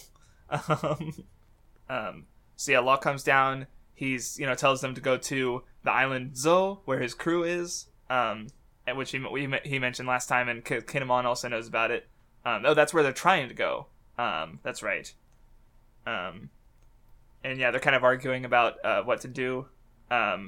Oh yeah, and they start getting fucking attacked by fucking Fujitora and shit. Like everything's going haywire, and it's fucking like there's so much shit going on. It's really cool seeing all the powers play off each other in this, because like Law, like when Law shows up, like he's able to free Sanji from Doflamingo, and then he's able to kind of like cut up this. Like the ship gets sent, kind of flying over to them, and then like the ship is flying over meteor, and then he like cuts it up and like sends the meteor into the Navy ship. Yeah, he redirects it. Yes, and it's fucking cool. And Fujisawa's like, oh, he's eating fucking noodles, and he's like, ah, shit. Law, I forgot Law's there. Like, yeah. Oh, and then we get the line I mentioned earlier where Sanji mentions that Law is invested in Doflamingo. Just wanted to point that out because that's when it happens. Oh yeah, and then so yeah, Law he's trying to get the Straw Hats to go. He takes Giola and he's holding her hostage. And what's interesting about this reaction is that Giola's basically saying, "Don't worry about me, just take care of Law." Like she's basically letting herself die, or she's willing to die for Doflamingo's sake. But Doflamingo, he wants her safety, which. We see it later too, but Doflamingo, like, he only cares about, like, his inner circle, but he deeply cares about them. Like, everyone else, like, he can fuck themselves, but his inner circle he actually cares about, even though, yeah, like, he's, like, this evil shithead, but, it's good. It's really good. Like, him, Moria, and, like, Arlong are, like, some of the only villains who, like, actually care about their subordinates. And in Doflamingo's case, he's, like... He's like outside, like he's like the evil, like he's like a crime lord. He's fucking like does torture and shit, but no, he still cares about his comrades, and that's really, I've always thought that was neat. Yeah, I definitely think that's like just antagonists in general who like have something, like people that they actually care about, and they're not just like, oh, well, I'll just screw over my subordinates to benefit myself. Like, I mean, not that those antagonists are inherently bad, but I just think it's interesting to see people have those kind of. I don't know if I'd call it a flaw, but like something. Well, like the part that I wanted to mention earlier that comes up later is like after everything goes wrong, like Treble is unable to protect Sugar, Diamante was unable to keep the fruit out of Luffy and apparently Sabo's hands, and Doflamingo's like it's fine, you guys fucked up, it's all right though, we just need to look forward. Like he forgives them, where like normally the mastermind guy, he's like, Starscream, you have failed me for the last time, that kind of shit. So he's like, that's the other thing, like again, the mastermind just not doing the generic evil mastermind shit that gets him fucked over. And so like he's trying not to underestimate the Straw Hats, but like they're too Straw Hat for him at the same time. But like he forgives his subordinates, and deeply it does actually care about them to a degree. He like, even though they're willing to sacrifice themselves for him, but he's not quite willing to sacrifice them. So it's cool. And then so we find Law also talks to Doflamingo because like Sanji said that he was focusing on Doflamingo because like Law's plan was to have Kaido go after Doflamingo after the Smile Factory got fucked up, so that was kind of Law's plan. But but if the Straw Hats are involved, nothing goes to plan. So I'm assuming you have no more thoughts, and because I want to mention there's a little bit with Momonosuke afterwards where we answer some questions brought up on Punk Hazard a bit, because you remember when Momonosuke was flying and he saw like the vision of Doflamingo? Yeah, and then because then like was it Luffy or someone was like, "Hey, fly again," and Momonosuke's like, "I will never fly." Yeah, that was Luffy. Well, because like during that moment specifically, Luffy said, "Get a grip," And in this scene, Doflamingo says, "Get a grip." So basically, like, in saying that, he sort of reawakened Momonosuke's, like, trauma from seeing Doflamingo, like, torture the shit out of this guy, and then brutally, like, slash him. And, he's like, "Don't ever show me a fight." Well, because, like, but the scene, so that scene answers that question, but it's also, like, because Doflamingo, like, terrifies Momonosuke for, because of that. But, in that little speech he gives to the guy, Doflamingo reveals, like, a pretty important part to his character, because he says, like, because he's talking about he wants the arena fighter to bleed and fight, because that's what people like. And he says, "Every human being, even the most pious saint, harbors a latent streak of barbarity that surfaces when he sees blood." Like, Doflamingo has this belief that everyone has, evil within them, which is definitely important, because, like, Doflamingo tries to manipulate everyone, and that's, like, his idea of humanity. And that's why I think if he fails with the Straw Hats, because, like, they're pure, they're good, they're not, like, they don't have that, like, evil within them they don't fight because they enjoy fighting necessarily. I mean, Zoro does. so maybe Doflamingo could manipulate Zoro. Like, going back to the Sanji Violet thing, like, Sanji was, too good for Doflamingo to manipulate, in a sense. Like, even though, yeah, he's a pervert, so he does, he's not totally pure, but at the same time, he's better than Doflamingo would expect a human to be, so to speak. Like, just keep that in mind. Doflamingo is cynical, is what I'm trying to say. And that's important in regards to, like, he always tries to manipulate people because he thinks he understands human nature. And that's also kind of important with the conflict with the Rikus, because they're, like, pacifists and stuff. So they're the nicest, I guess, but Doflamingo doesn't believe in that. So yeah. Oh yeah, D-Block is still happening. That's right. Yeah, I have some things here, but because of, like, how much it cuts around, I'm not quite sure, like, when things pop up. So I'm like, I don't know when to. Yeah, I'm definitely, because, yeah, there's, like, a big flashback. There's, like, a flashback of, like, Riku and Doflamingo taking over before D-Block ends. Like, we'll talk about D-Block when it ends. It's just, like, there's just so much other shit to get to before D-Block ends. Like, holy shit. I'm going through, and it's like, Jesus fuck. There's a lot. Like, no, D-Block has to be over by this point, right? No, I don't think it is. What the fuck? Maybe we should just talk about D-Block now. Did you say you had something to say about D-Block? Or no, okay. Because it cuts around so much. I was going to say, I don't think I have anything to say about D-Block specifically. Oh, okay, Gotcha, never mind. I misunderstood what you meant. It's more like everything else surrounding it. Gotcha. Because, yeah, like, as the fighting goes on, well, we saw earlier Vice Admiral Bastille was like, why aren't the pirates coming out? There should be a bunch of losers who were defeated. And then we find out that, they're being turned into toys.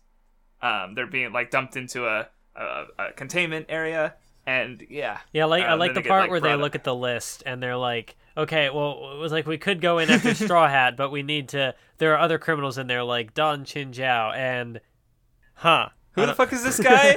I don't recognize I any love of it. these. Yeah, because they're being turned into... Oh, and then the part, like, where, like, Riku and Chinjiao are talking, and Chinjiao's like, man, I wish I had a grandson to pick up my legacy. And, like, he's sad about the fact that he has no grandchildren.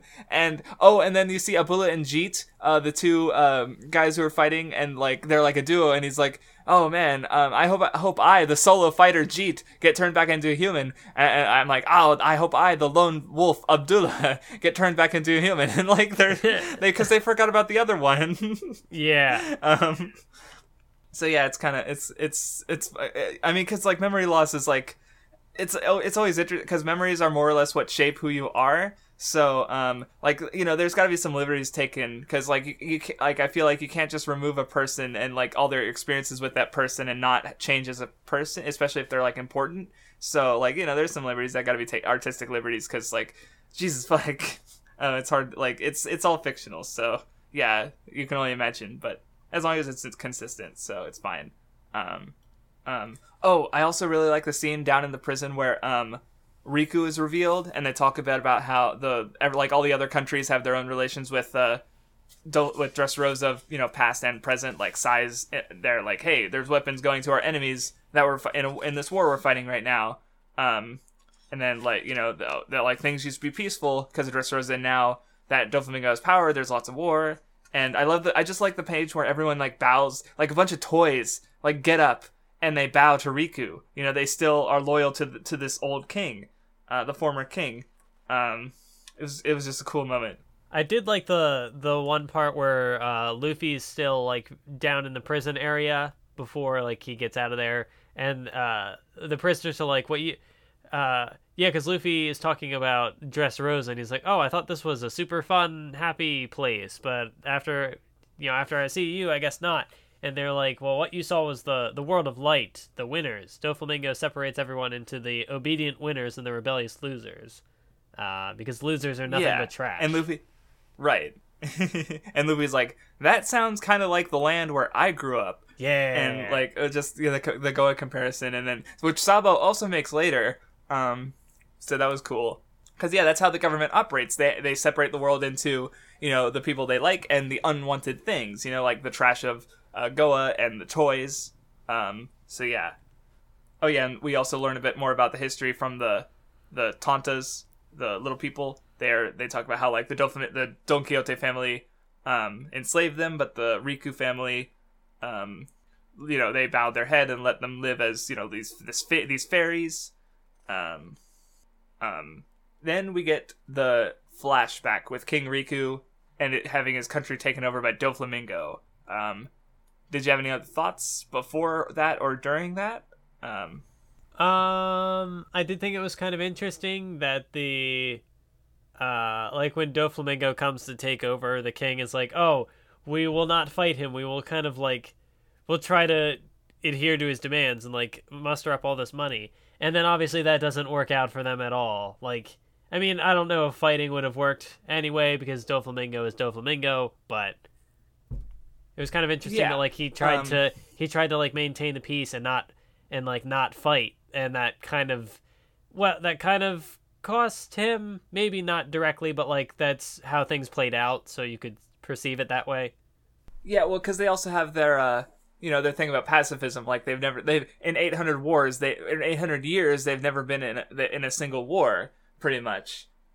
They were poor, and like they were a poor country, and I guess they never started any fighting. So, though at the same time, they do like have a military, so it's not like they're like helpless, and they have the Colloseum, so there's like an outlet for violence, I suppose. Even though, like as we see in the later flashback, God, there's so many flashbacks.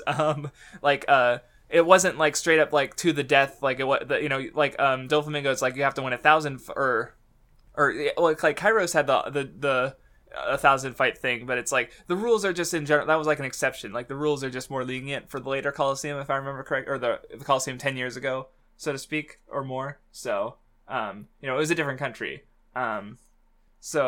Also like we see like there's some parallels to this arc with Alabasta. Like this is like Alabasta 10 years later if Crocodile had succeeded, pretty much, in a way. Like you can because that's kind of what like Crocodile was trying to do. He was trying to take over the country, and here we have a country that has been taken over. And people, okay, this I don't understand, because people say Rebecca is super similar to Vivi, when really they're kind of the opposite, because Rebecca outright says that she does not care about the country. She just wants to live in peace with her father. So whereas Vivi was willing to sacrifice everything to save her country. So yeah, but I guess because they're both princesses of this country that was taken, was at risk from a pirate. I guess people call them similar, and I guess they do look kind of yeah, maybe their faces. Oda, falls into some design traps sometimes. So I mean, they have similar elements, like both princesses that end up like having to be saved by someone else. But yeah, like they're the core of their conflicts are different. I can kind of see what you're getting at.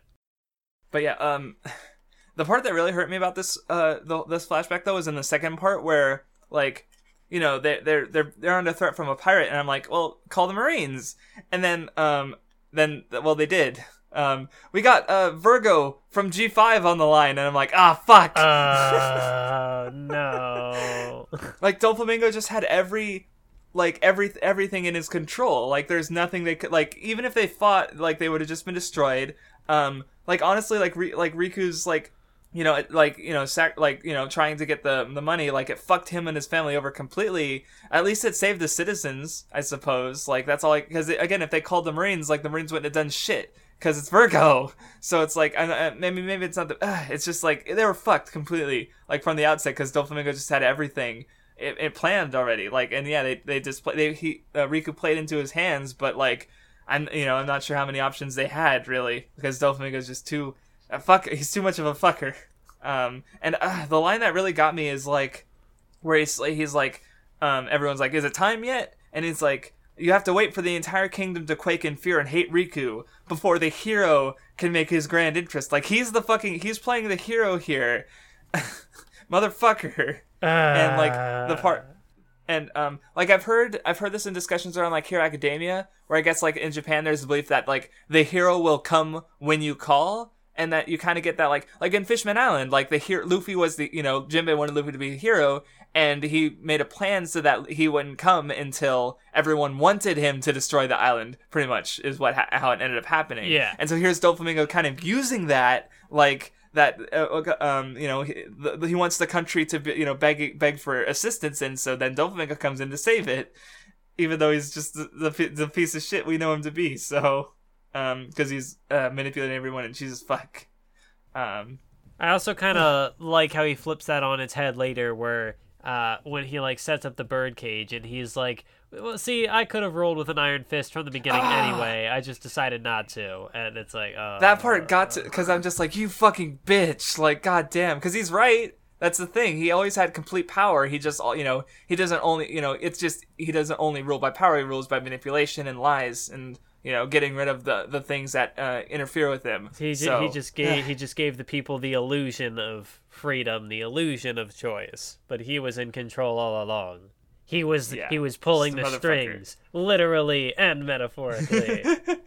Yeah, exactly. It's like I like it when the powers are match the characters. In this case, it's very literal. But so anyway, but yeah, after the flashback, Kairos is explaining. I don't even call him Toy Soldier because I just know him as Kairos. But yeah, he's explaining everything to everyone still, and here's where we get like a moment that I found super important, like regards to what the arc's doing. So it's also kind of interesting because all three of the big three that we've read so far all have like different takes on and ways that they explore the concept of vengeance. So like Naruto is super focused on the cycle of hatred, how enacting vengeance causes more hate, and that hate might goes around. Bleach was all about sort of how like self-destructive it is, because all the characters who had tried to act on their vengeance end up getting completely fucked. Or in Ichigo's case, he almost did, but Orihime stopped him with Yubak at the end. Where with One Piece, it factors into like the freedom and the manipulation thing, because Doflamingo, he's a manipulator who limits everyone else's freedom by controlling them. And I feel like what One Piece is trying to say about vengeance is that if you act on vengeance, you are easier to control. And I say, because what Kairos' plan is to take out Sugar, release all the toys, and then rely on all the people who have been turned on the toys that hate Doflamingo. He wants to rely on their will for vengeance. And it turns out to be correct, because like what happens to all the Colloseum fighters who are turned into toys? They're ready to help. They're ready to save, fight with Luffy and defeat Doflamingo. Like even though capturing like some of the Straw Hats and everyone against them would make them rich. And that's important. I think that's also important for Law and Kairos themselves, because they are also characters driven by vengeance. Like Law keeps trying to outsmart Doflamingo, but like Sanji pointed out, he's overly focused on Doflamingo because of it, and because of a desire for vengeance, because of his connection to Corazon. Like he wants to settle his thing with Doflamingo, so he's making himself easier to manipulate. And Kairos too is trying to he wants to defeat Doflamingo and Diamante because of the whole that what they did to his his country and his wife. So like that's sort of what I've noticed so far, is that if you act on vengeance, you're easier, or that like a strong emotion like that, you're just easier to control, and it opens you up to people who will manipulate you, like Doflamingo. So yeah, I also kind of like how in a similar way this like the dynamics of this thing sort of flips what we saw with Hody in a way on its head, because like Doflamingo, like he tries, because like what the comment that was made earlier, how like the rebellious are pushed into the shadows and like swept under the rug. And that's kind of like what happened with Hody, where he was like that Fishman district was kind of ignored and it wasn't really addressed. But like here, Doflamingo kind of like pushes all of these people who like don't fit his image underground, or turns them into toys or whatever.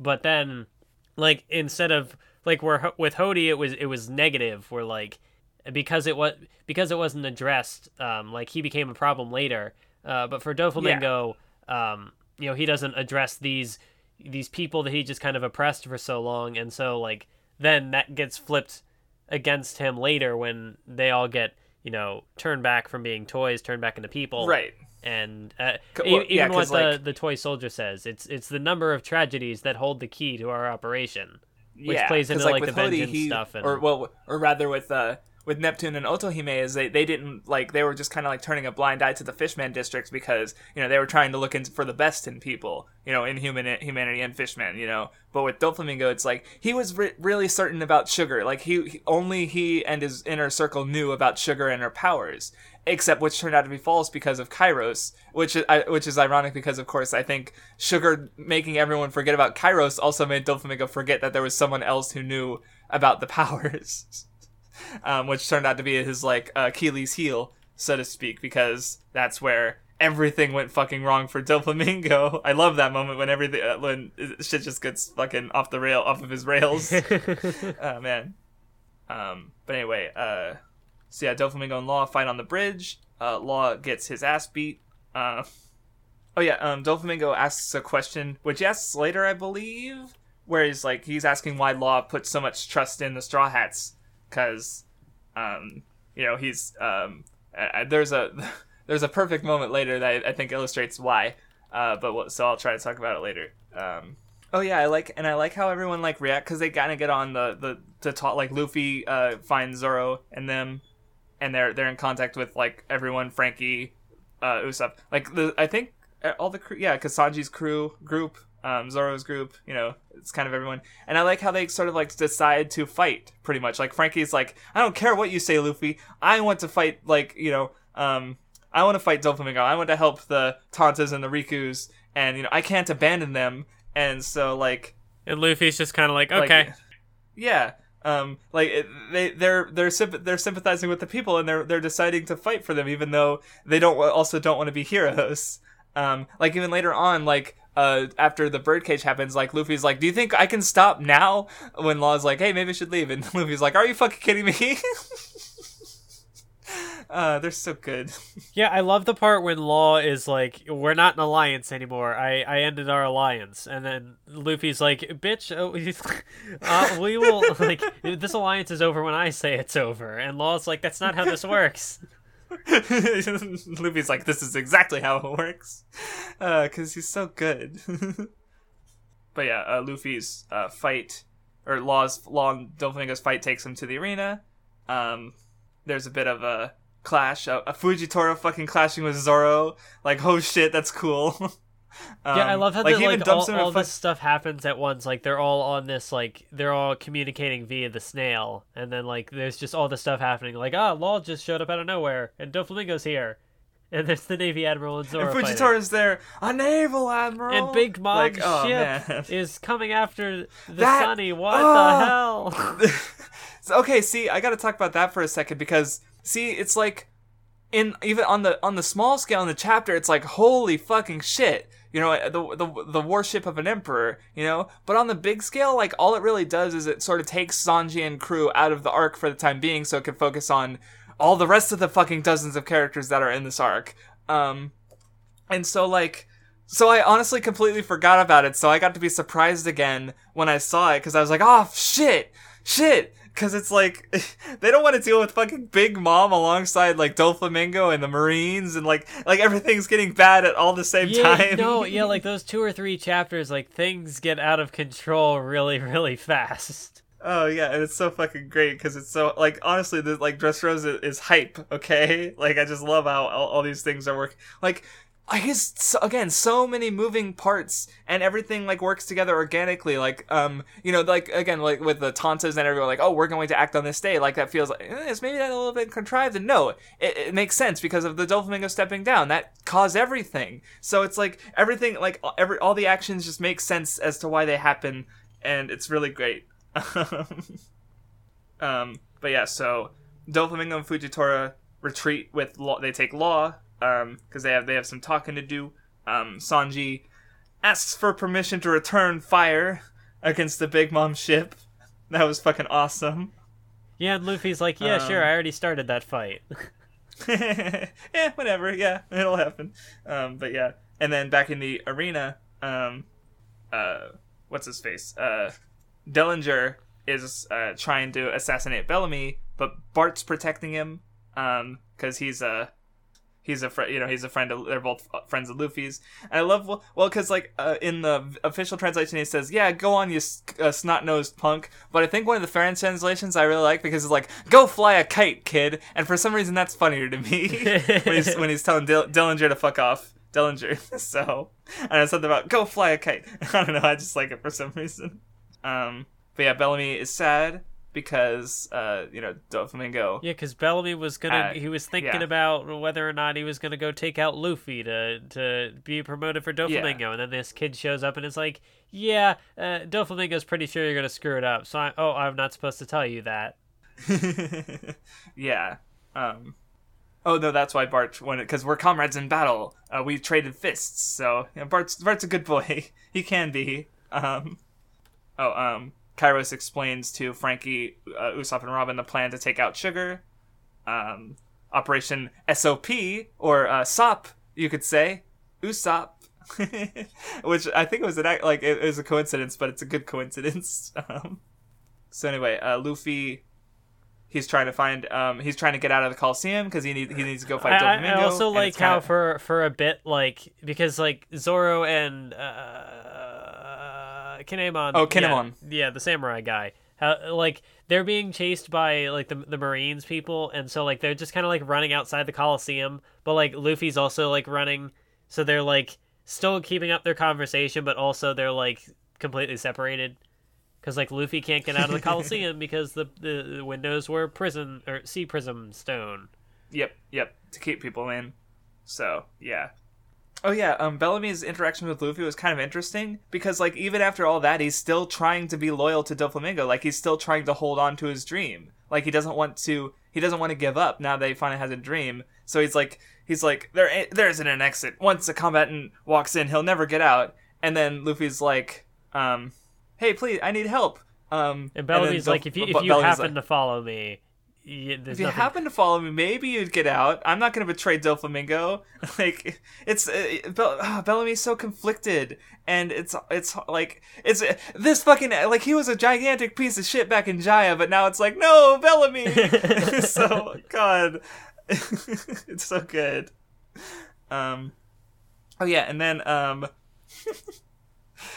so mysterious figure comes in and Bartolomeo is like, hey, you think you're gonna talk casually to Straw Hat Luffy? He's the brother of Ace and he's the future king of the pirates. And this mysterious man's like, I've known that for years. And it's like, oh man. Yeah, and I just love the way it's handled. Like I said earlier, you get the full page of Luffy just freaking out. Like, the expression is so good. You've got like the tears, but he's like, and the snot. It's so good, and like he's still this dumb little kid. The gravity of the reveal is just conveyed in this one panel, but it's a whole page. But it's just like this. Yeah, well, because like Oda does not do single pages very often. Like, I'd be surprised if there were more than a dozen like full page, like not double page. I'm talking about one single page. Like, he does spreads across 2 pages, but I thinking of like a page, like a single page, that's pretty rare for Oda. So him to do it like this with the one, like even the Eneru was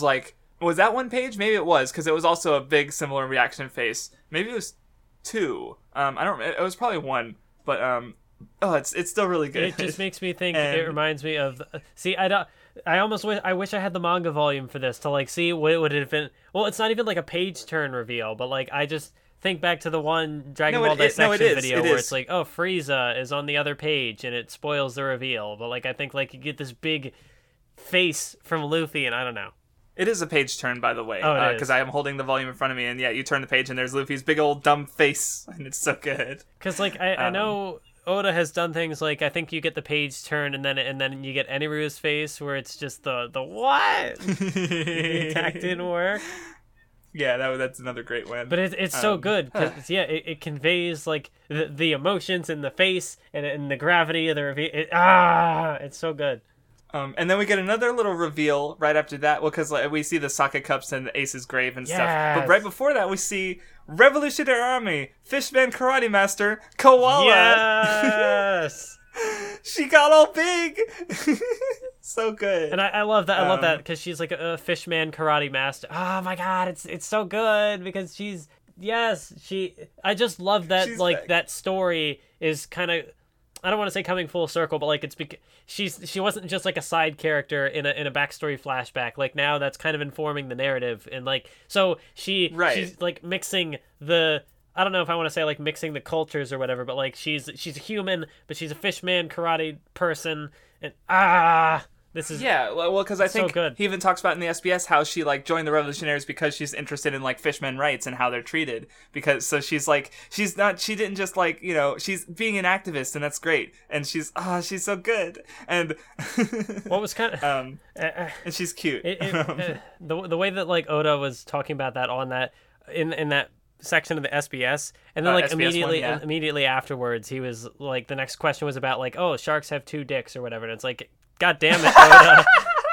This is what you get with One Piece. You get the sentimental stuff, and then you get I the forgot goofy. about that. Yeah, Hody has 2 penises apparently. Thanks, Oda. That's something I wanted to know. And it was like the next question immediately, like on the same page, is all this stuff talking about Koala. It's like, oh, that's so wholesome. Oh no, Oda. Well, yeah, because he was talking about like how Koala made different choices in her life compared to Hody, and he thought he liked how meaningful that was. And it's like, oh yeah, Hody has 2 penises, and it's like, what?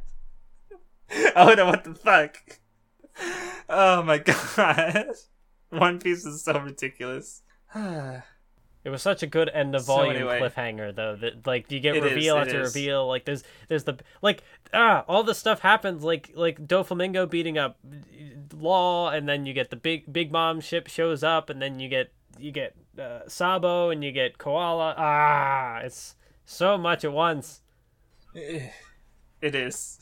And I even like how like they're running away in like the animal suits, and Luffy's still teary-eyed, and he's like, I thought he was dead. It's so good. Yeah, and later he's like, yeah, he's the only one who I want to have the flame fruit. So yeah.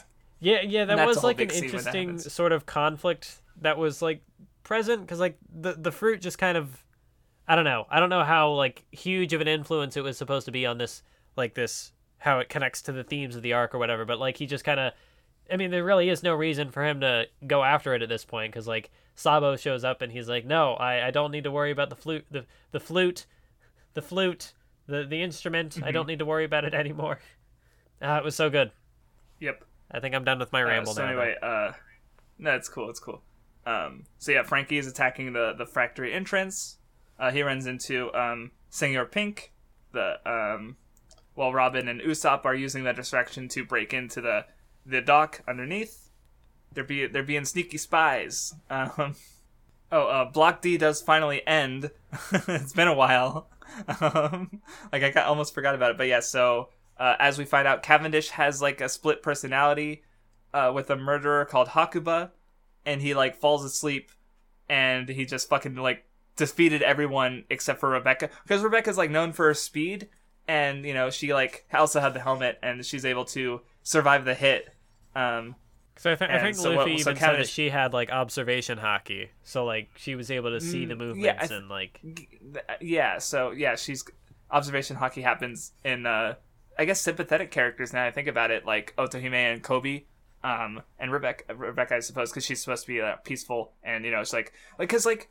You know, Rebecca fights, but she doesn't want to fight. Like, she's not a fight. She doesn't want to be a fighter. you know? So it's like even when Kairos was training her, she's like, well, my mom said not to, you know, put blood on my hands. And she's like, oh, and Kairos is like, well, I'll teach you how to fight in a way that doesn't hurt people. So it's like, she's like, you know, also like torn between, I mean, she's literally like the daughter of, you know, the gladiator who won 3,000 battles, like the most bloodstained man, and then like the purest like princess. So it's like, yeah.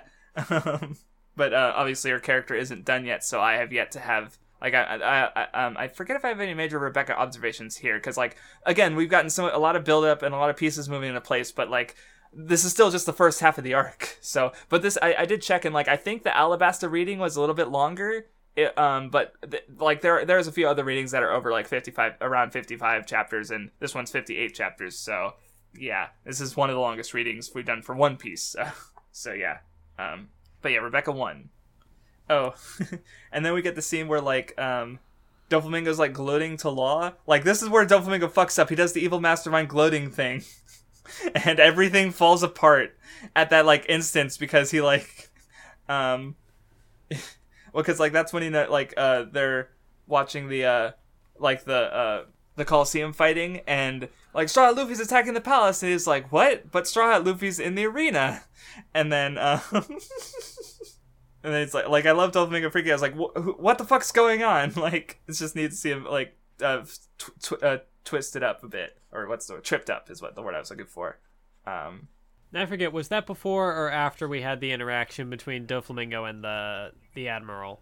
That was after, because I realized I was skipping ahead to find that bit, and then I passed by, because yeah, the Fujitora bit was interesting too, because Fujitora wants to eradicate the warlord system, and they fight for a bit. But did you have anything? You brought it up, so I'm assuming you have something to say. Well, no, I did like how he I mean, because yeah, that's the scene where we kind of figure out how he part of how he works, and I like how Doflamingo, his response is like, "Oh, it sounded like you said I should get rid of you while I still can," but then like he says, you know, I'll turn a blind eye for now.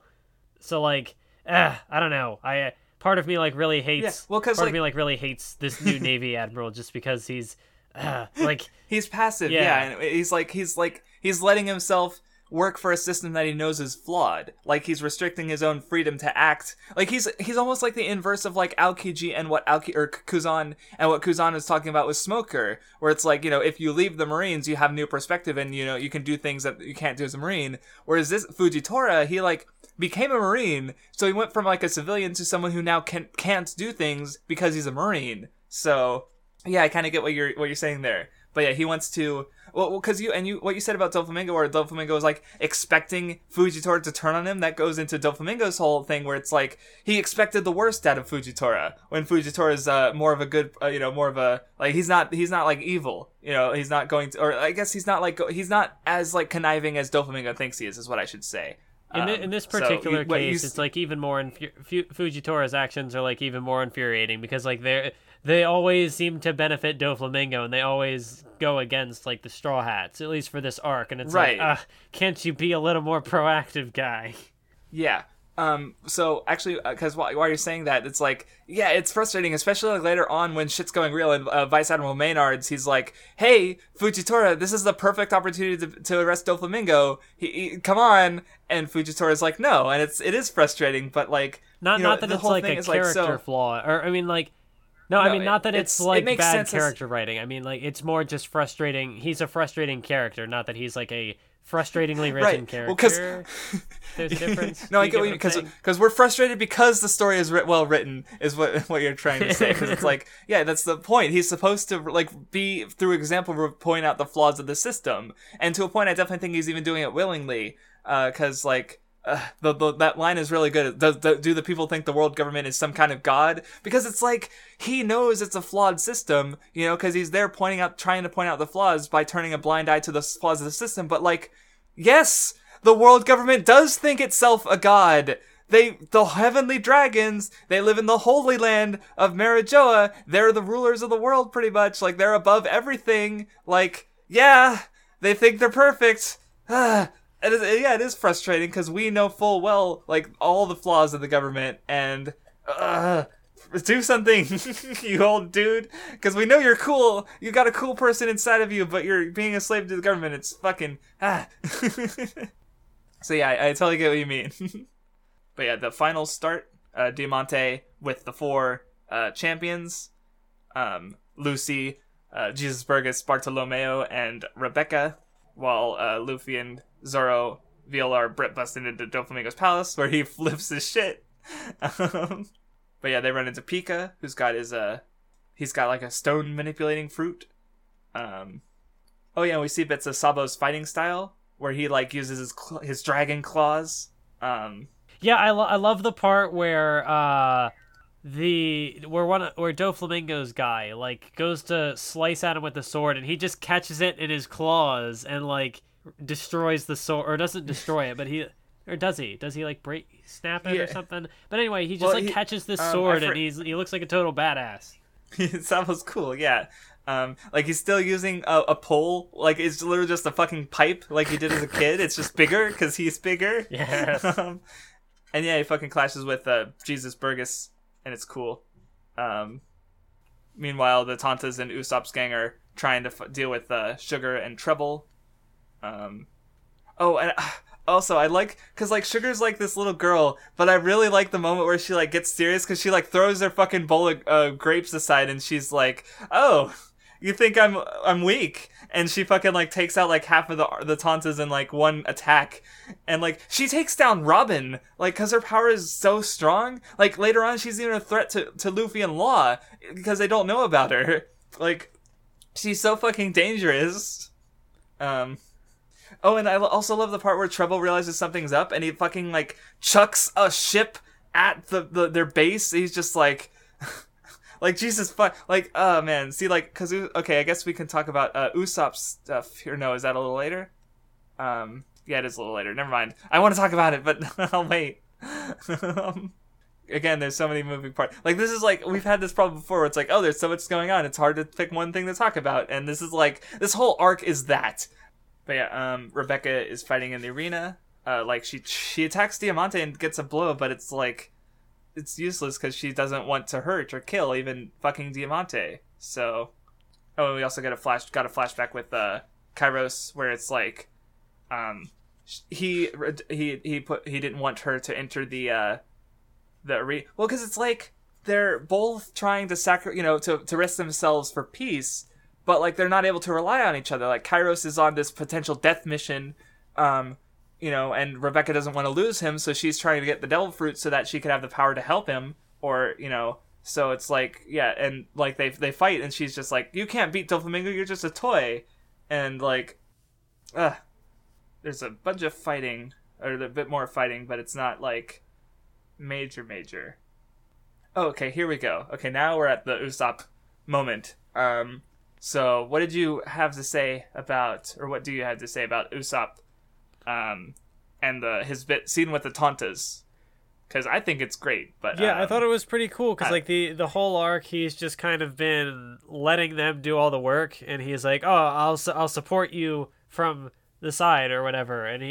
But then like he goes to run away, and they're all like, they think he's the hero, and they think he'll come back and save him, and he's running away, and he's like, "No, stop calling for me," and he's tearing up.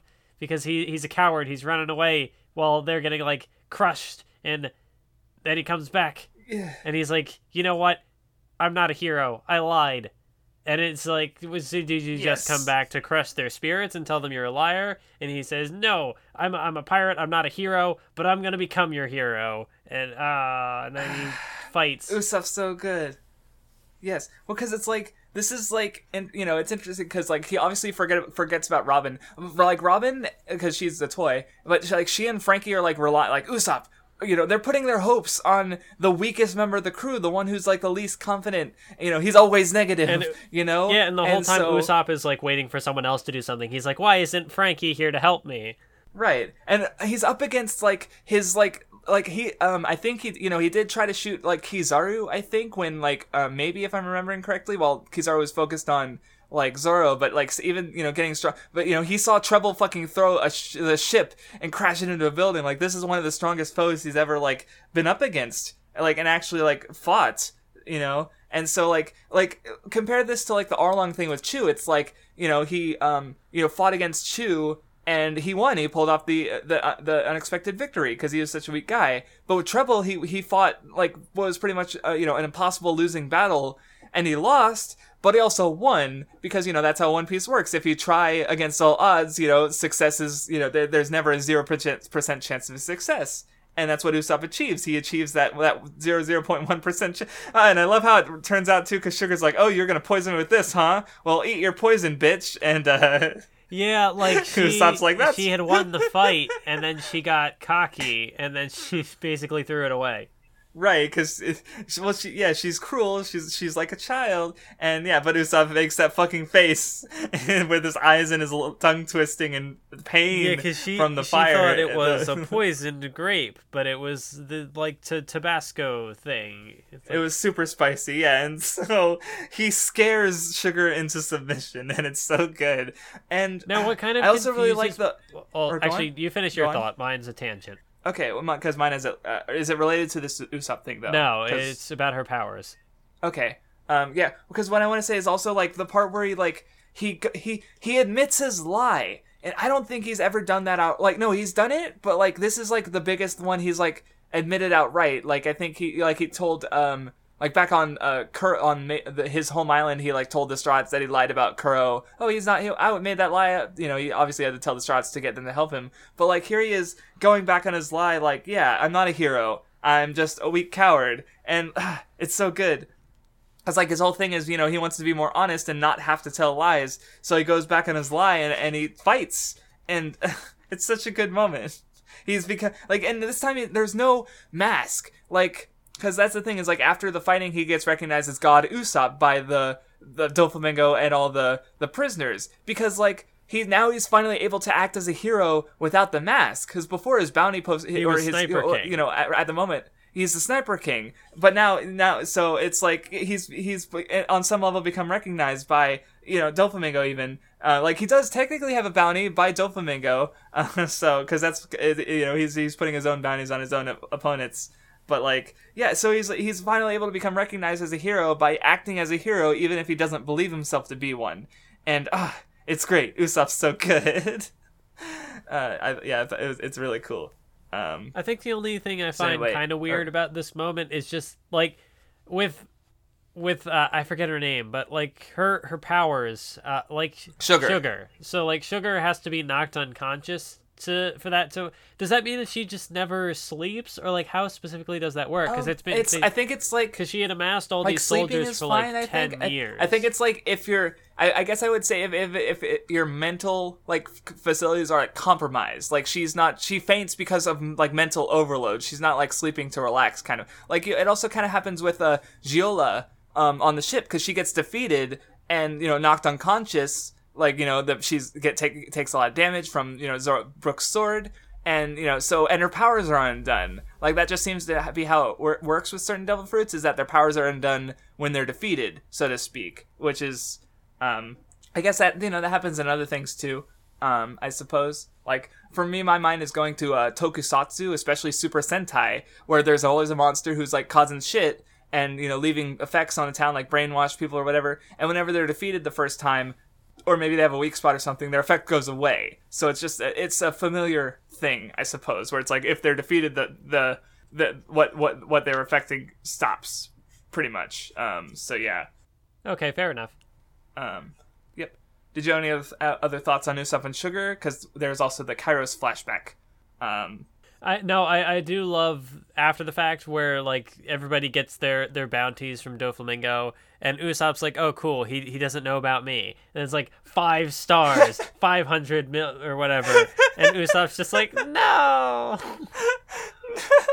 And all the pirates like turn to him, and it's like, hey, you look super beat up. We could capture you. That was great. I love the reveal. Like all the 3-star guys, like, yeah, there's no way I'm gonna be above Law and Luffy. And he's like, no, this guy's fucked. And it's like, it was good. And Usopp's just like, why me? Everyone called me the hero. Everyone called me a god. Why?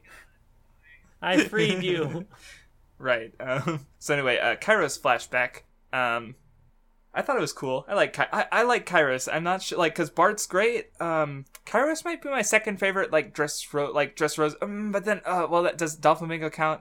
I don't know. At least as far as characters, like, introduced in Dressrosa, Kairos might be he's up there. Like, I do like him. But yeah, the flashback was good. What do you think about the Kairos flashback?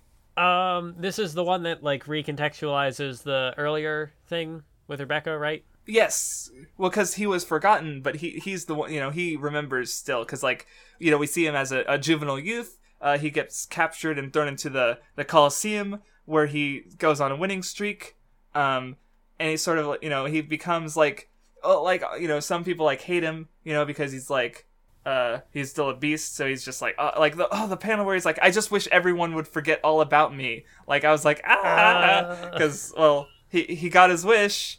But yeah, because he does kind of, like, he's the bloodstained fighter, but he ends up becoming, he joins the army, as captain of the army because of his power. I think maybe my, like, favorite part from this flashback was when, like, he has his child and he doesn't want to touch her with his hands because his hands because he was he's such a dork. Like, and I also like the budding romance because Scarlett's like, I knew you were a murderer, everyone else might be fooled, and then, like, he, like, protects her by, like, fucking wrecking the people who kidnapped her, and he's like, oh, sorry, she's like, don't touch me, and then, like, that happens, and then he's like, oh, sorry, I touched you, and she's like, I'm sorry. They're so cute. And I also love the page after that where it's like she's, like, cooking lunches for him because she's smitten, and then there's, like, the two panels of her, like, hanging out with him and the silhouettes, and she's, like, holding an umbrella.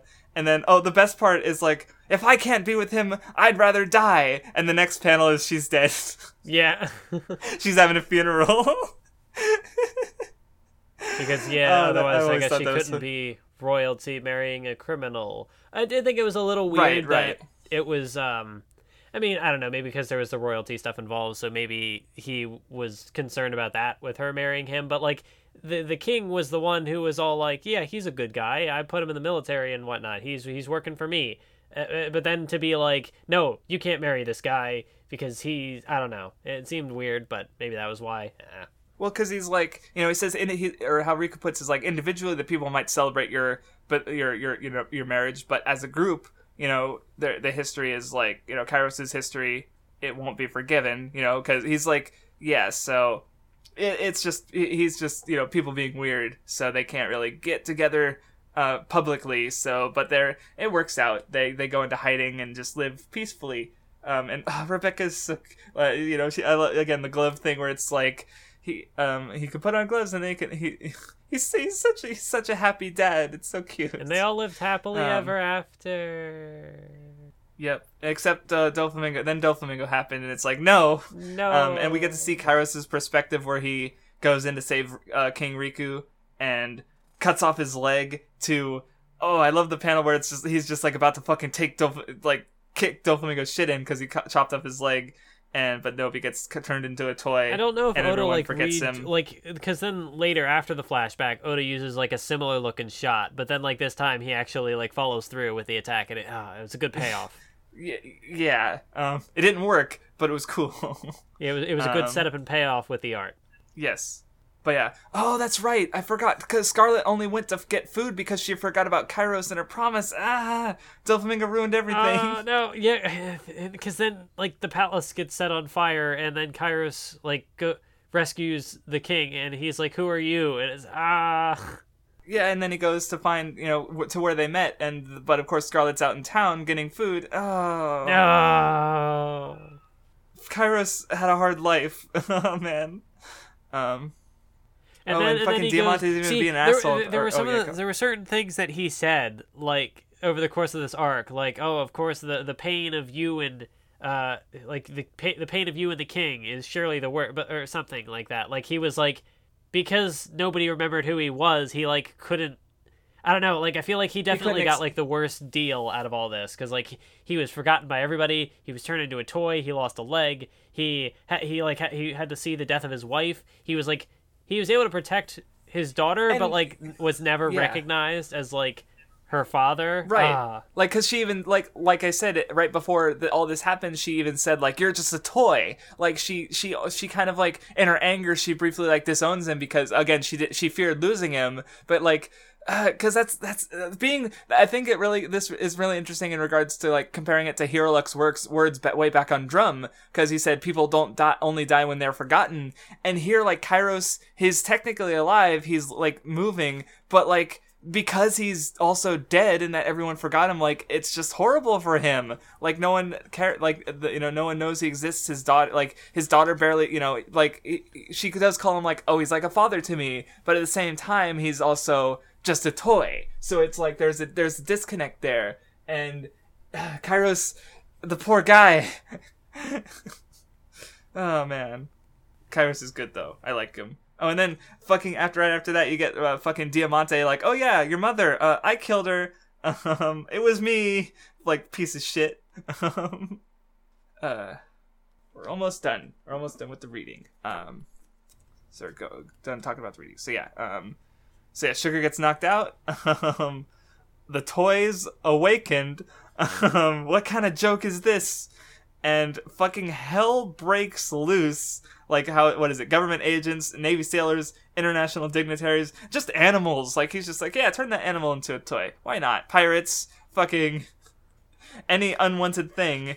Just, it's so good. And then Usopp gets, like, propped up as this, everyone loves him because he saved them. Yeah, I love how, like, because then you get the stuff going on in the Colloseum. So, like, the roof caves in, and there's just, like, all this light from the heavens, and it's like, God Usopp.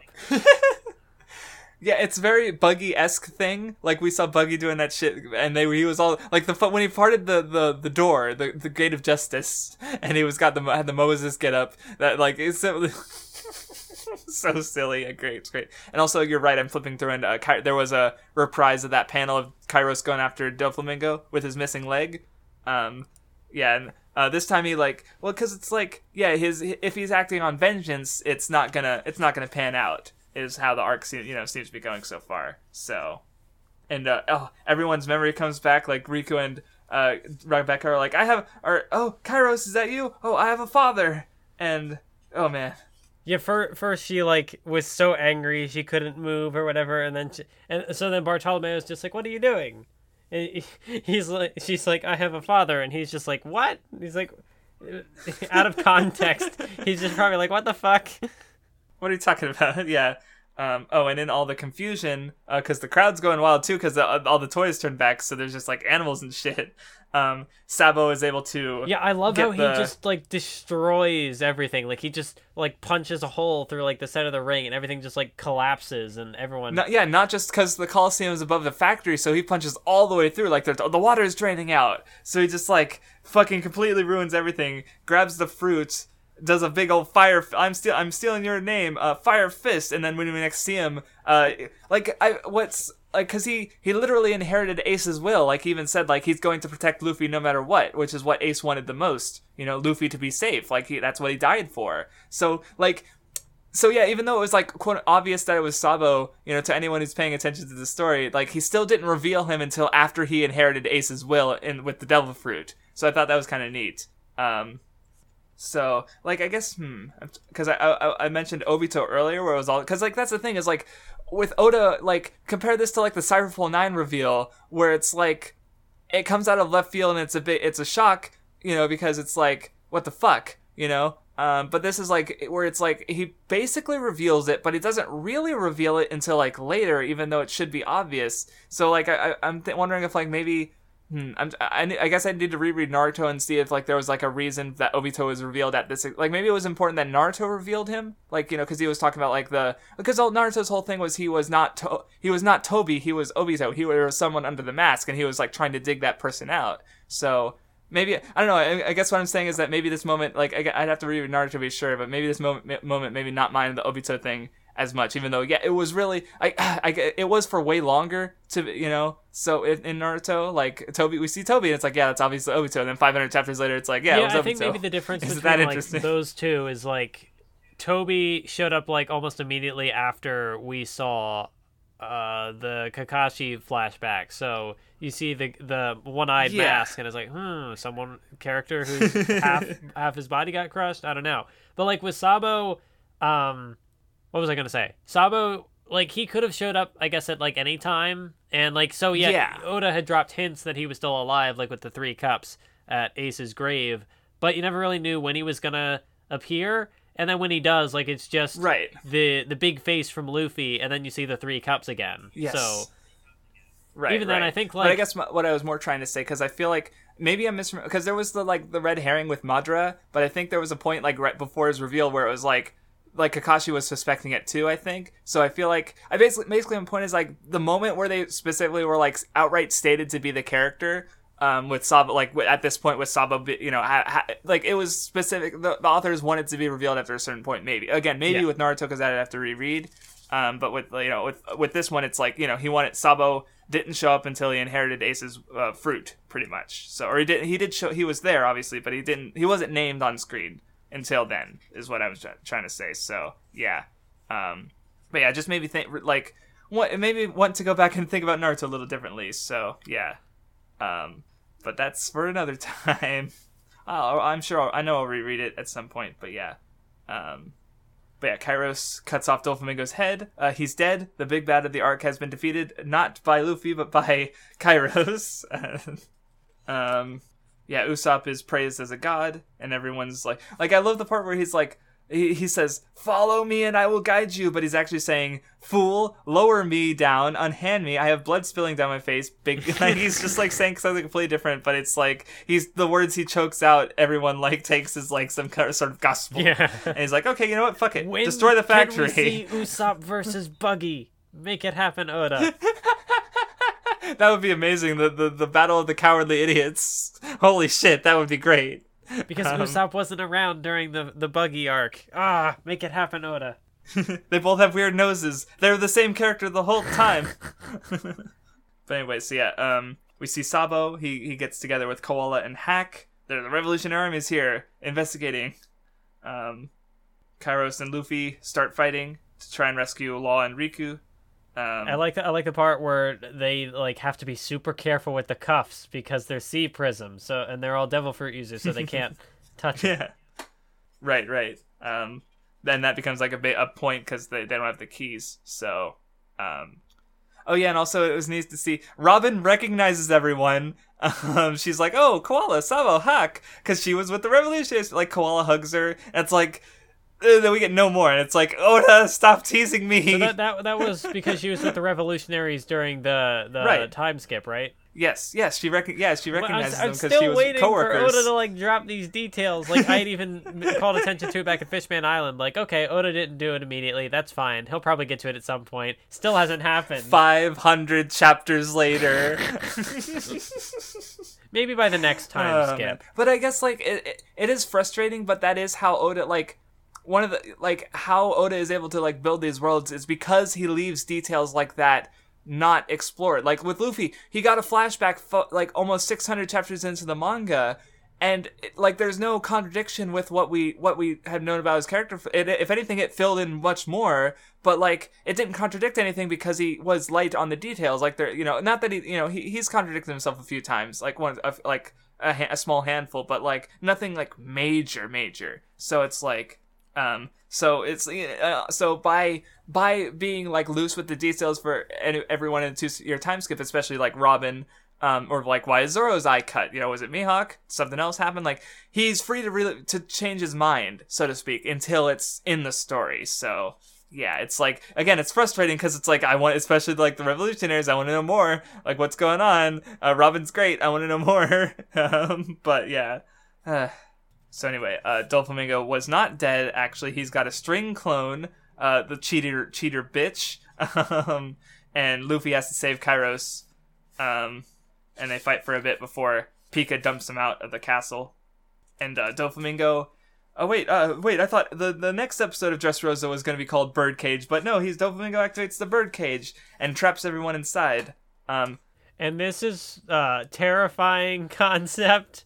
Because not only are like because like the one guy tries to like run out, but he gets like sliced because they're just there's sharp strings, but then not only can he trap people inside it, but from those strings he can use other strings to like grab people and control them and have them to kill everybody. Yes. And, God, that's horrifying. Like what he did during the Riku thing. So now you got like random people who are just going crazy because Doflamingo infected them with parasite.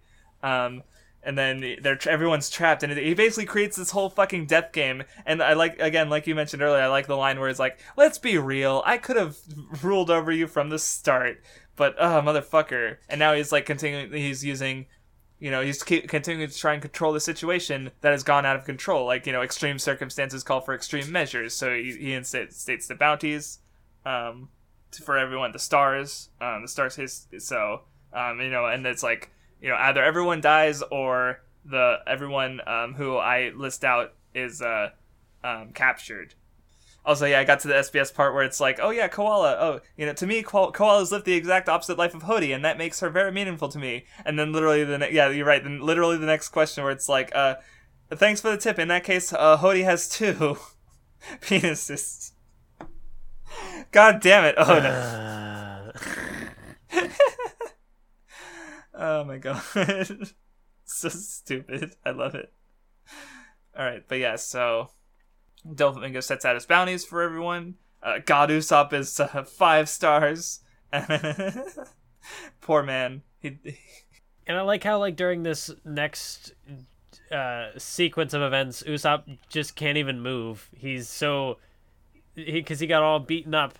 Yeah, he's just being carried along by these bug people, or being carried along by this giant. Yes. But yeah, because Usopp saved him, you get the they all help out the Straw Hats, and you get a great like a two-page spread that reminds me a lot of the Impel Down one, where they're like breaking out after Luffy recovers from his defeated by Magellan, and then you get a similar one where he's got all the Colloseum fighters, all these just wacky designs because it's fucking Oda. Just going fucking wild, and like, except this time they're like, I'm gonna defeat Doflamingo. No, I'm gonna defeat Doflamingo. It's so good. Oh yeah, so we also get the moment where Fujitori's because like Doflamingo did not put a 3-star bounty on Fujitora, even though he could have, but like, and so Fujitora, like, because like Fujitora even says it's like, well, because Maynard's like, oh, he's a warlord and he's going crazy, and it's like, oh, what? So these cries have all fallen on deaf ears again? Like, because, like, every single fucking warlord has gone against the world government, I'm pretty sure. Like, Kuma we don't know about, though, we did, like, learn a bit, he's gone against the world government. He defended the Straw Hats, like, 3 times. Like, he defended Thousand Sunny, he saved them on Shabandi, and, Thriller Bark, he, only, defeated, quote-unquote, Zoro. Like, he left everyone else. And, so, Doflamingo's obviously, he's fucked. Boa Hancock, they don't know about her betrayal, but yeah, she saved Luffy. No, I guess, no, well, Moria, like, he did capture Marine soldiers, so I guess that, like, Moria was, but even then he was just weak. They decided he was weak and they got rid of him.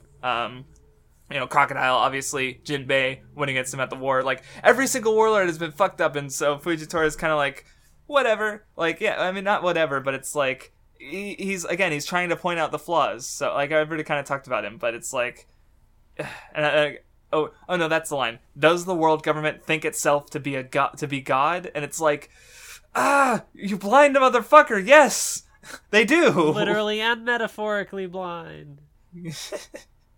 And yeah, so it's frustrating for sure. Oh yeah, and then we get the moment of Doflamingo forgiving Treble and Diamante for fucking up. Like, blaming you for those things won't turn back time. Like, yeah, it's cool. Oh, and of course, and then you get another bit where like Pika Pika speaks in a very high pitched voice. I went and listened to it in the anime, and they delivered. It was silly, but like some of the Marines or some of the Doflamingo's men laugh, and he kills them. And well, because we find out a little glimpse of Doffy's backstory, where he's like, he lost his parents or lost his mother. He killed his father. Lost his mother when he was 8. Killed his father at 10. Yeah, and I especially love where it's like, like, these guys are my family, and I will not forgive those who laugh at my family. So it's like, again, like, yeah, that's the thing. Pirate crews are families, and here he is being, as, like, close with these idiots as, like, Luffy is with his crew. and it's like I like it when the antagonist is closer to the protagonist in some way. I like the contrast and stuff. So anyway, yeah, there's a lot of fighting, clashing with everyone. Like, again, so many moving parts. Oh, and Pika, that's right. He gets big and goes in to attack. Luffy laughs at him because he doesn't give a fuck. That was funny. I like how he attacks and Luffy and his little band get like blown away, and then they come back with more people. And it's like, wait a minute, this is worse than before. Oh yeah, and Musie's there. They get their the bull. Yeah. And it's just the Colloseum crew is going wild. It's so good. I especially like, for some reason, Abula and Jeet, because they like their designs and their expressions, like they kind of look like sinister and evil, but they save Luffy and Law's lives. Like, they're so bro. It's so cool. I've always liked that because of just how their design is juxtaposed with like what they actually do in the story. I guess Bart's kind of the same, but he's more unique, I suppose. So he stands out a bit more in a different way, both in design and him being a fucking nerd. Oh yeah, but so there's like a bit of an extended fight with like the giant Pika statue. It's almost silly, but I kind of like the fight where Pika pulls out a sword, because at that point you're like, oh, okay, he's fighting Zoro. I got it. Like, it's just Oda being Oda. Because they got a sword. Oh, they're fighting Zoro. God, there's so many good little bits. I don't want to talk about them all because it's like it's just so much. There's a moment I liked, which kind of go for like. There's always the kind of I don't know how much of a running gag it is, but like how the Straw Hats will say something like, "Oh, stay away from them. They're the Marines," but then the other characters will be like, "Oh, but aren't they the good guys?" But then in this scenario, you have Violet, who is saying, we're not going to rely on the world government for help because they're the ones who gave the pirate Doflamingo his title. And right.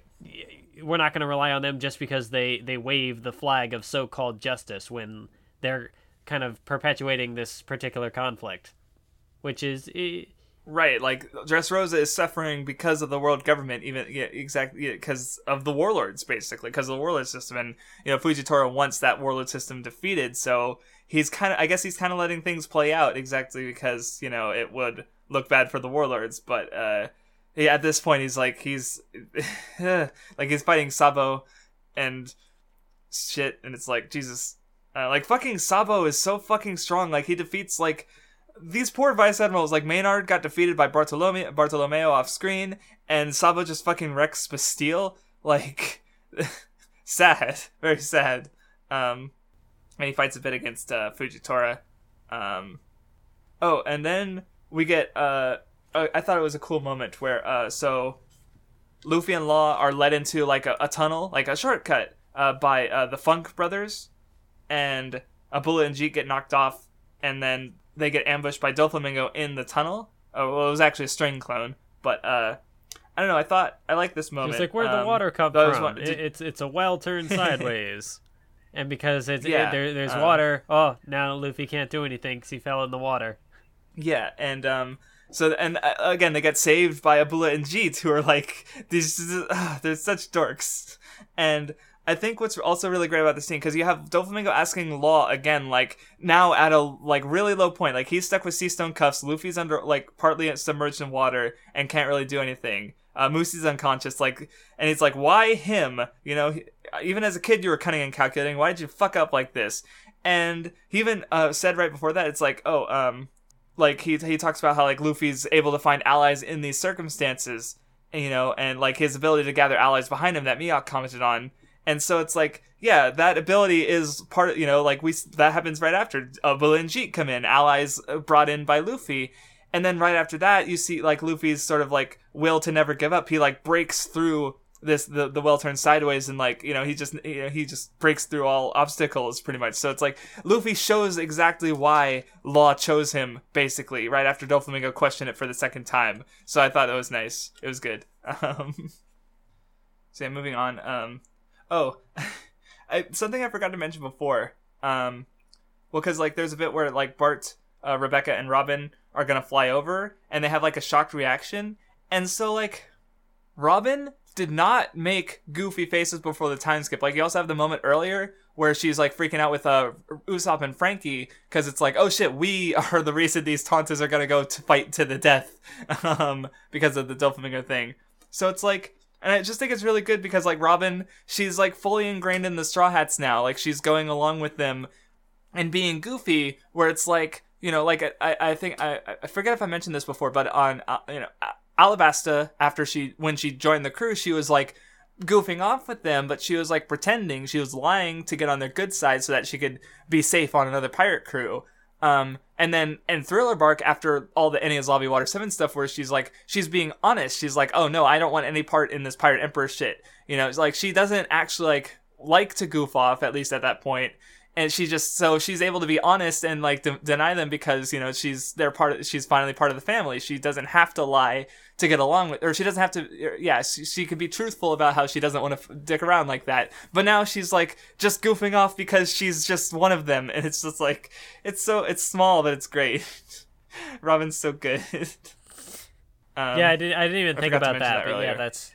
So anyway, we get a bit of a flash forward too, because Luffy and Law are heading in with Cavendish, and Doflamingo is talking about Law a bit because he's like, because like he wanted Law to be his like right hand man, and we see this bit of Law where he's young Law where he's like, I want to destroy it all. Like we don't know what's Law's deal with is like, but he had a hard life as a kid apparently, so.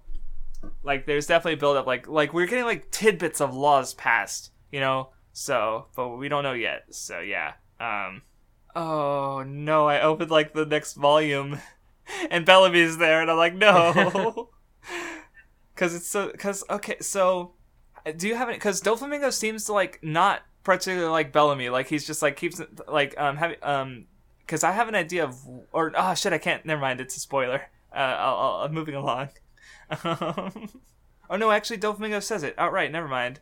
Cause like Bellamy like looked up, I think they actually added this in the anime where it's like Bellamy was formerly like a noble and he wanted to be a pirate because he admired pirates and Doflamingo, whereas Doflamingo says that he he didn't want to be a pirate, he just sort of became one. So that's definitely interesting, and that's all I'm gonna say. But I would say, I mean, I'd say it connects to, like, why Doflamingo does not seem to care for Bellamy that much. But yeah. Kinemon finds Kanjuro in the prison. It seems to be setting up some fights with, like, all the lieutenants and all the Colloseum fighters. And some of the Straw Hats. I gotta ask, okay, what do you think about Frankie and Senor Pink and kind of, like, how they treat women? Because that was, like, a little oof. I don't know. Did you have any thoughts on it? Because there was like the one part where what's her face, the guardian of like the factory comes in, and then Frankie. Yeah, the big lady, and he kisses her, and she gets like smitten, and she's like, but he's like, oh, you're just a kid, and I'm just like, I'm curious as to how you felt though, because like, I mean, there's obviously more to go between, because they're fighting. This is Frankie versus Senor Pink. That's the fight. Yeah.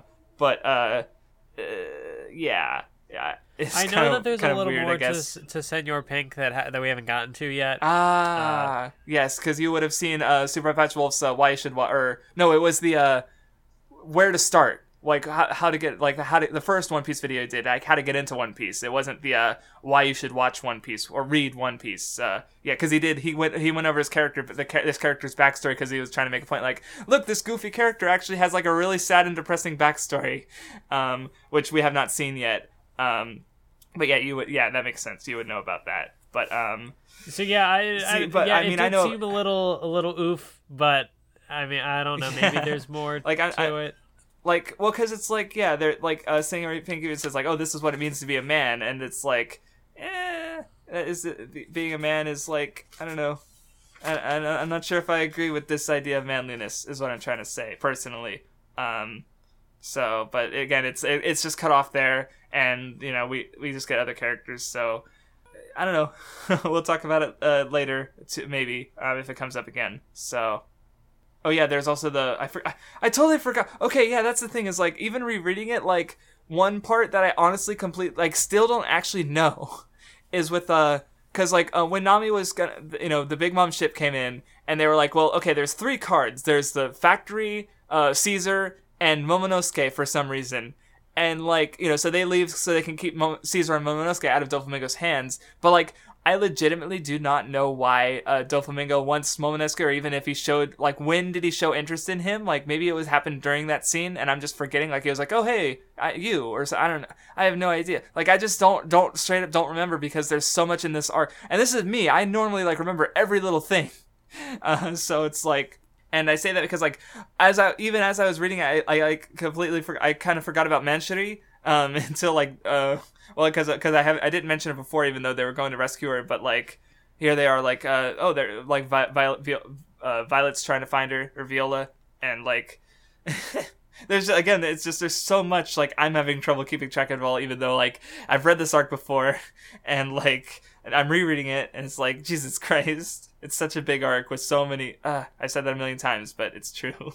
But yeah, like, mostly at this point, it's kind of setting up some stuff. Like, though there is one good one where Diamante Rebecca runs into Diamante, and, like, Rebecca's like, well, because, like, this is the person who killed her mom, and she's, like... she doesn't want to fight, she's trying to run, like, she's like, again, because she's not going to hurt him because she's not, she's not the kind of person to hurt people, even though, and then, Kairos comes in, and, you don't need to fight anymore, like, Kairos is so good, though I think this is also part of why Rebecca, isn't well liked, because people like characters who try to do things, and Rebecca is, she's like, again, she's the antithesis to Vivi. Like, Vivi sacrificed herself, she was trying, to do everything to save her country, whereas Rebecca doesn't particularly care. She just wants to be safe,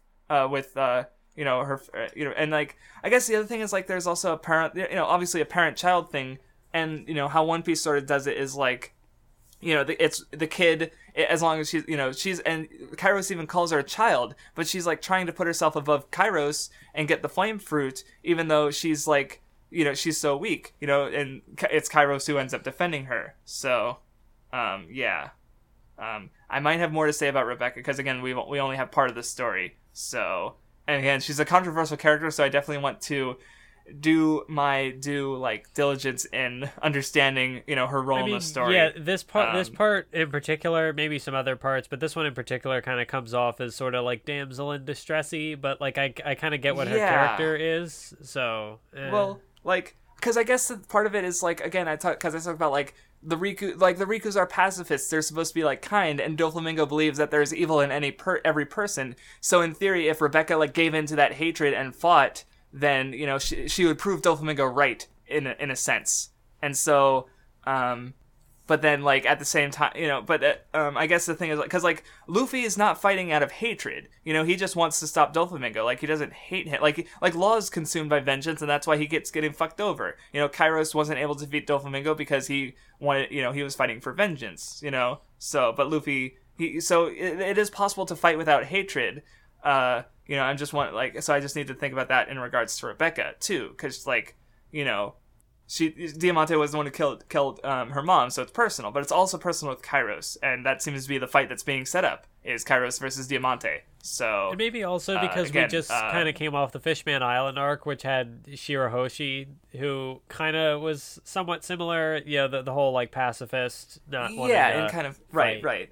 Though I did realize, like, earlier today that, like, the thing with Shirahoshi is, like, even if she, like, what would stopping Hody accomplish? It's not like she knew that he was planning some big thing. Like, as far as she knew, he was just, like, he just killed the mom. So it's not like stopping him would have, like, even if she stopped him, like, it would have been because, like, to stop Hody, like, to get revenge against the guy who killed, his mom, like, or her mom. Why do I keep? I don't.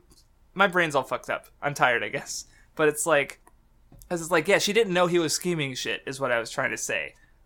So it's like, it wouldn't have been like, oh, I gotta stop this guy to stop him from doing more bad things, because she had no idea what he was gonna do. So yeah. Like, it would have stopped Hody, but only if she gave in to that, desire to, to stop a guy who did something, who did something bad. But I don't know, it's weird. Okay, so I think we have like one last thing to talk about. Again, like, because we're at the end of the first half of the reading, that we keep getting cut off. Like, oh yeah, this thing might get resolved later. Yeah, because we are kind of glossing over a lot of the fights, but it is just kind of a lot of fight stuff. Well, it's like I said, it's things being moved into place for the rest of the arc. Yeah, so it's not like any of the fights conclude or anything. It's just like, which is kind of interesting. Right, that like, normally the way, because normally, like, how we've broken up arcs, it's like this. At least for One Piece, I don't recall like having another thing like this where what do we have to look forward next time? Fights. Like, it seems like they're like, yeah, like, because we split up. I'm sure, because like, speaking of areas where we split up, it's like with Skypiea and Jaya, like they were going in to rescue the crew, so it's not like it was just like fights, and then what other arcs did we split up? The war, it was split up into 3 separate arcs individually, I mean, yeah, like, I guess like the war was kind of just a big fight, but even then, like, no, there you have like character interactions and stuff, so like there was more to it, whereas this, like, all the characters have already been introduced. I assume. Yeah, no, every major player has been like all. Yeah, I don't think there's any major character introduction after this, if any. But I will minorly spoil and say there is more to look forward to like, next I'd time assume than fights. There'd be more like in between arc stuff. Yeah. The usual Oda fare. Yeah. I'm excited to read the next section. Is what I'm saying. But yeah, so. But we do get one complete encounter, and that is Usopp versus Sugar round 2, where she's going in to take down Luffy. Such a good moment, because it's again like a call. Like, I don't know if it's a callback to the Enies lobby thing, but like it's very similar to that. Only like you get the whole build up for it. Oh man, because like in Enies lobby, he just kind of snipes the thing out of nowhere. Right. Well, because like that was him like proving his. Where he has power, because he was looking at power in a very, like, power levels way, where I have to defeat Jabra because I have to save get the key and save Robin, but Sanji's like, do what you can do, so he does what he does and actually saves Robin, by doing it as a sniper and not a fighter, because he's not a fighter, and so here he is, like, he's got to save Luffy and Law, so he's using his power as a sniper, and he fucking gets observation hockey, like he sees them. He sees their spirit so that's at what the that distance. Was. I was wondering, like, what that meant. Because it's like, earlier he was even lying, like, oh yeah, I have hockey. I mean, he said Conqueror's hockey specifically, but here he is awakening his hockey to save Luffy. And it's what's awesome about it is like the shots really like there's tension because like the people are trying to come up and kidnap them because they have the bounties on them. Law and Luffy are in danger, and then you get like a lot of build up with the tension of the like he's using like sub explosions and boosters to make that fucking shot because it's a fucking insane distance of shot, and then it's the bullet is like his face. This one isn't to attack or even to strike. It's to reawaken trauma, and it's just. So it's like a lot of build up to what's ultimately like a punchline, and it's so great, but it's still awesome because he made that fucking shot. He saved his comrades, and he's like getting captured in the last page, and he's like laughing anyway because he's satisfied because he saved him. He did it, and they made it to Doflamingo. You get Luffy and Law facing down Doflamingo in trouble. Yes, Usopp's the man. Usopp the hero. Yes, he's so good. I loved how it all played out because he was so far away, but the other Violet had like the she had her power, so he's like, okay, tell me the window. Which window is it? What does the window look like? How many bars? So it was so good. She was spotting for him. It was really great. Oh man, he took the shot and it fucking landed, and it was Usopp's so awesome. Holy shit. This arc is good. Okay, we're not done. We still have, another 40 or so chapters to go. This is the longest arc in the series. It's 101 chapters. Like, holy shit. Or 100 chapters. I divided at the 101 mark. So it's like, So it's there's a lot great. going I'm into enjoying the myself. climax here. I'm curious to see whether or not Doflamingo's potential is truly wasted, as the best guy ever once said. Yeah, there's some obviously there's going to be missing context with the other in those 40 chapters that I can't wait to reread. I know because I more or less do know what to expect. So I'm up for it. I was gonna say, so far I like where everything's going. Yeah. I mean, maybe it could drop the ball, but has One Piece dropped the ball before? no, not normally. Yeah, no. Exactly. I can think of maybe so, Pell, and even then, that's kind of debatable. Yeah, that's like it's like that's I would say that's like the worst like moment in One Piece, and it's still like not even that bad. And he didn't even drop the ball; he flew it up. Anyway, Goodbye. I'm sorry. We're done here. I'll say yes. Thank you. No, Mathis, come back. Next time we're reading up to chapter 801. Goodbye. Thank you.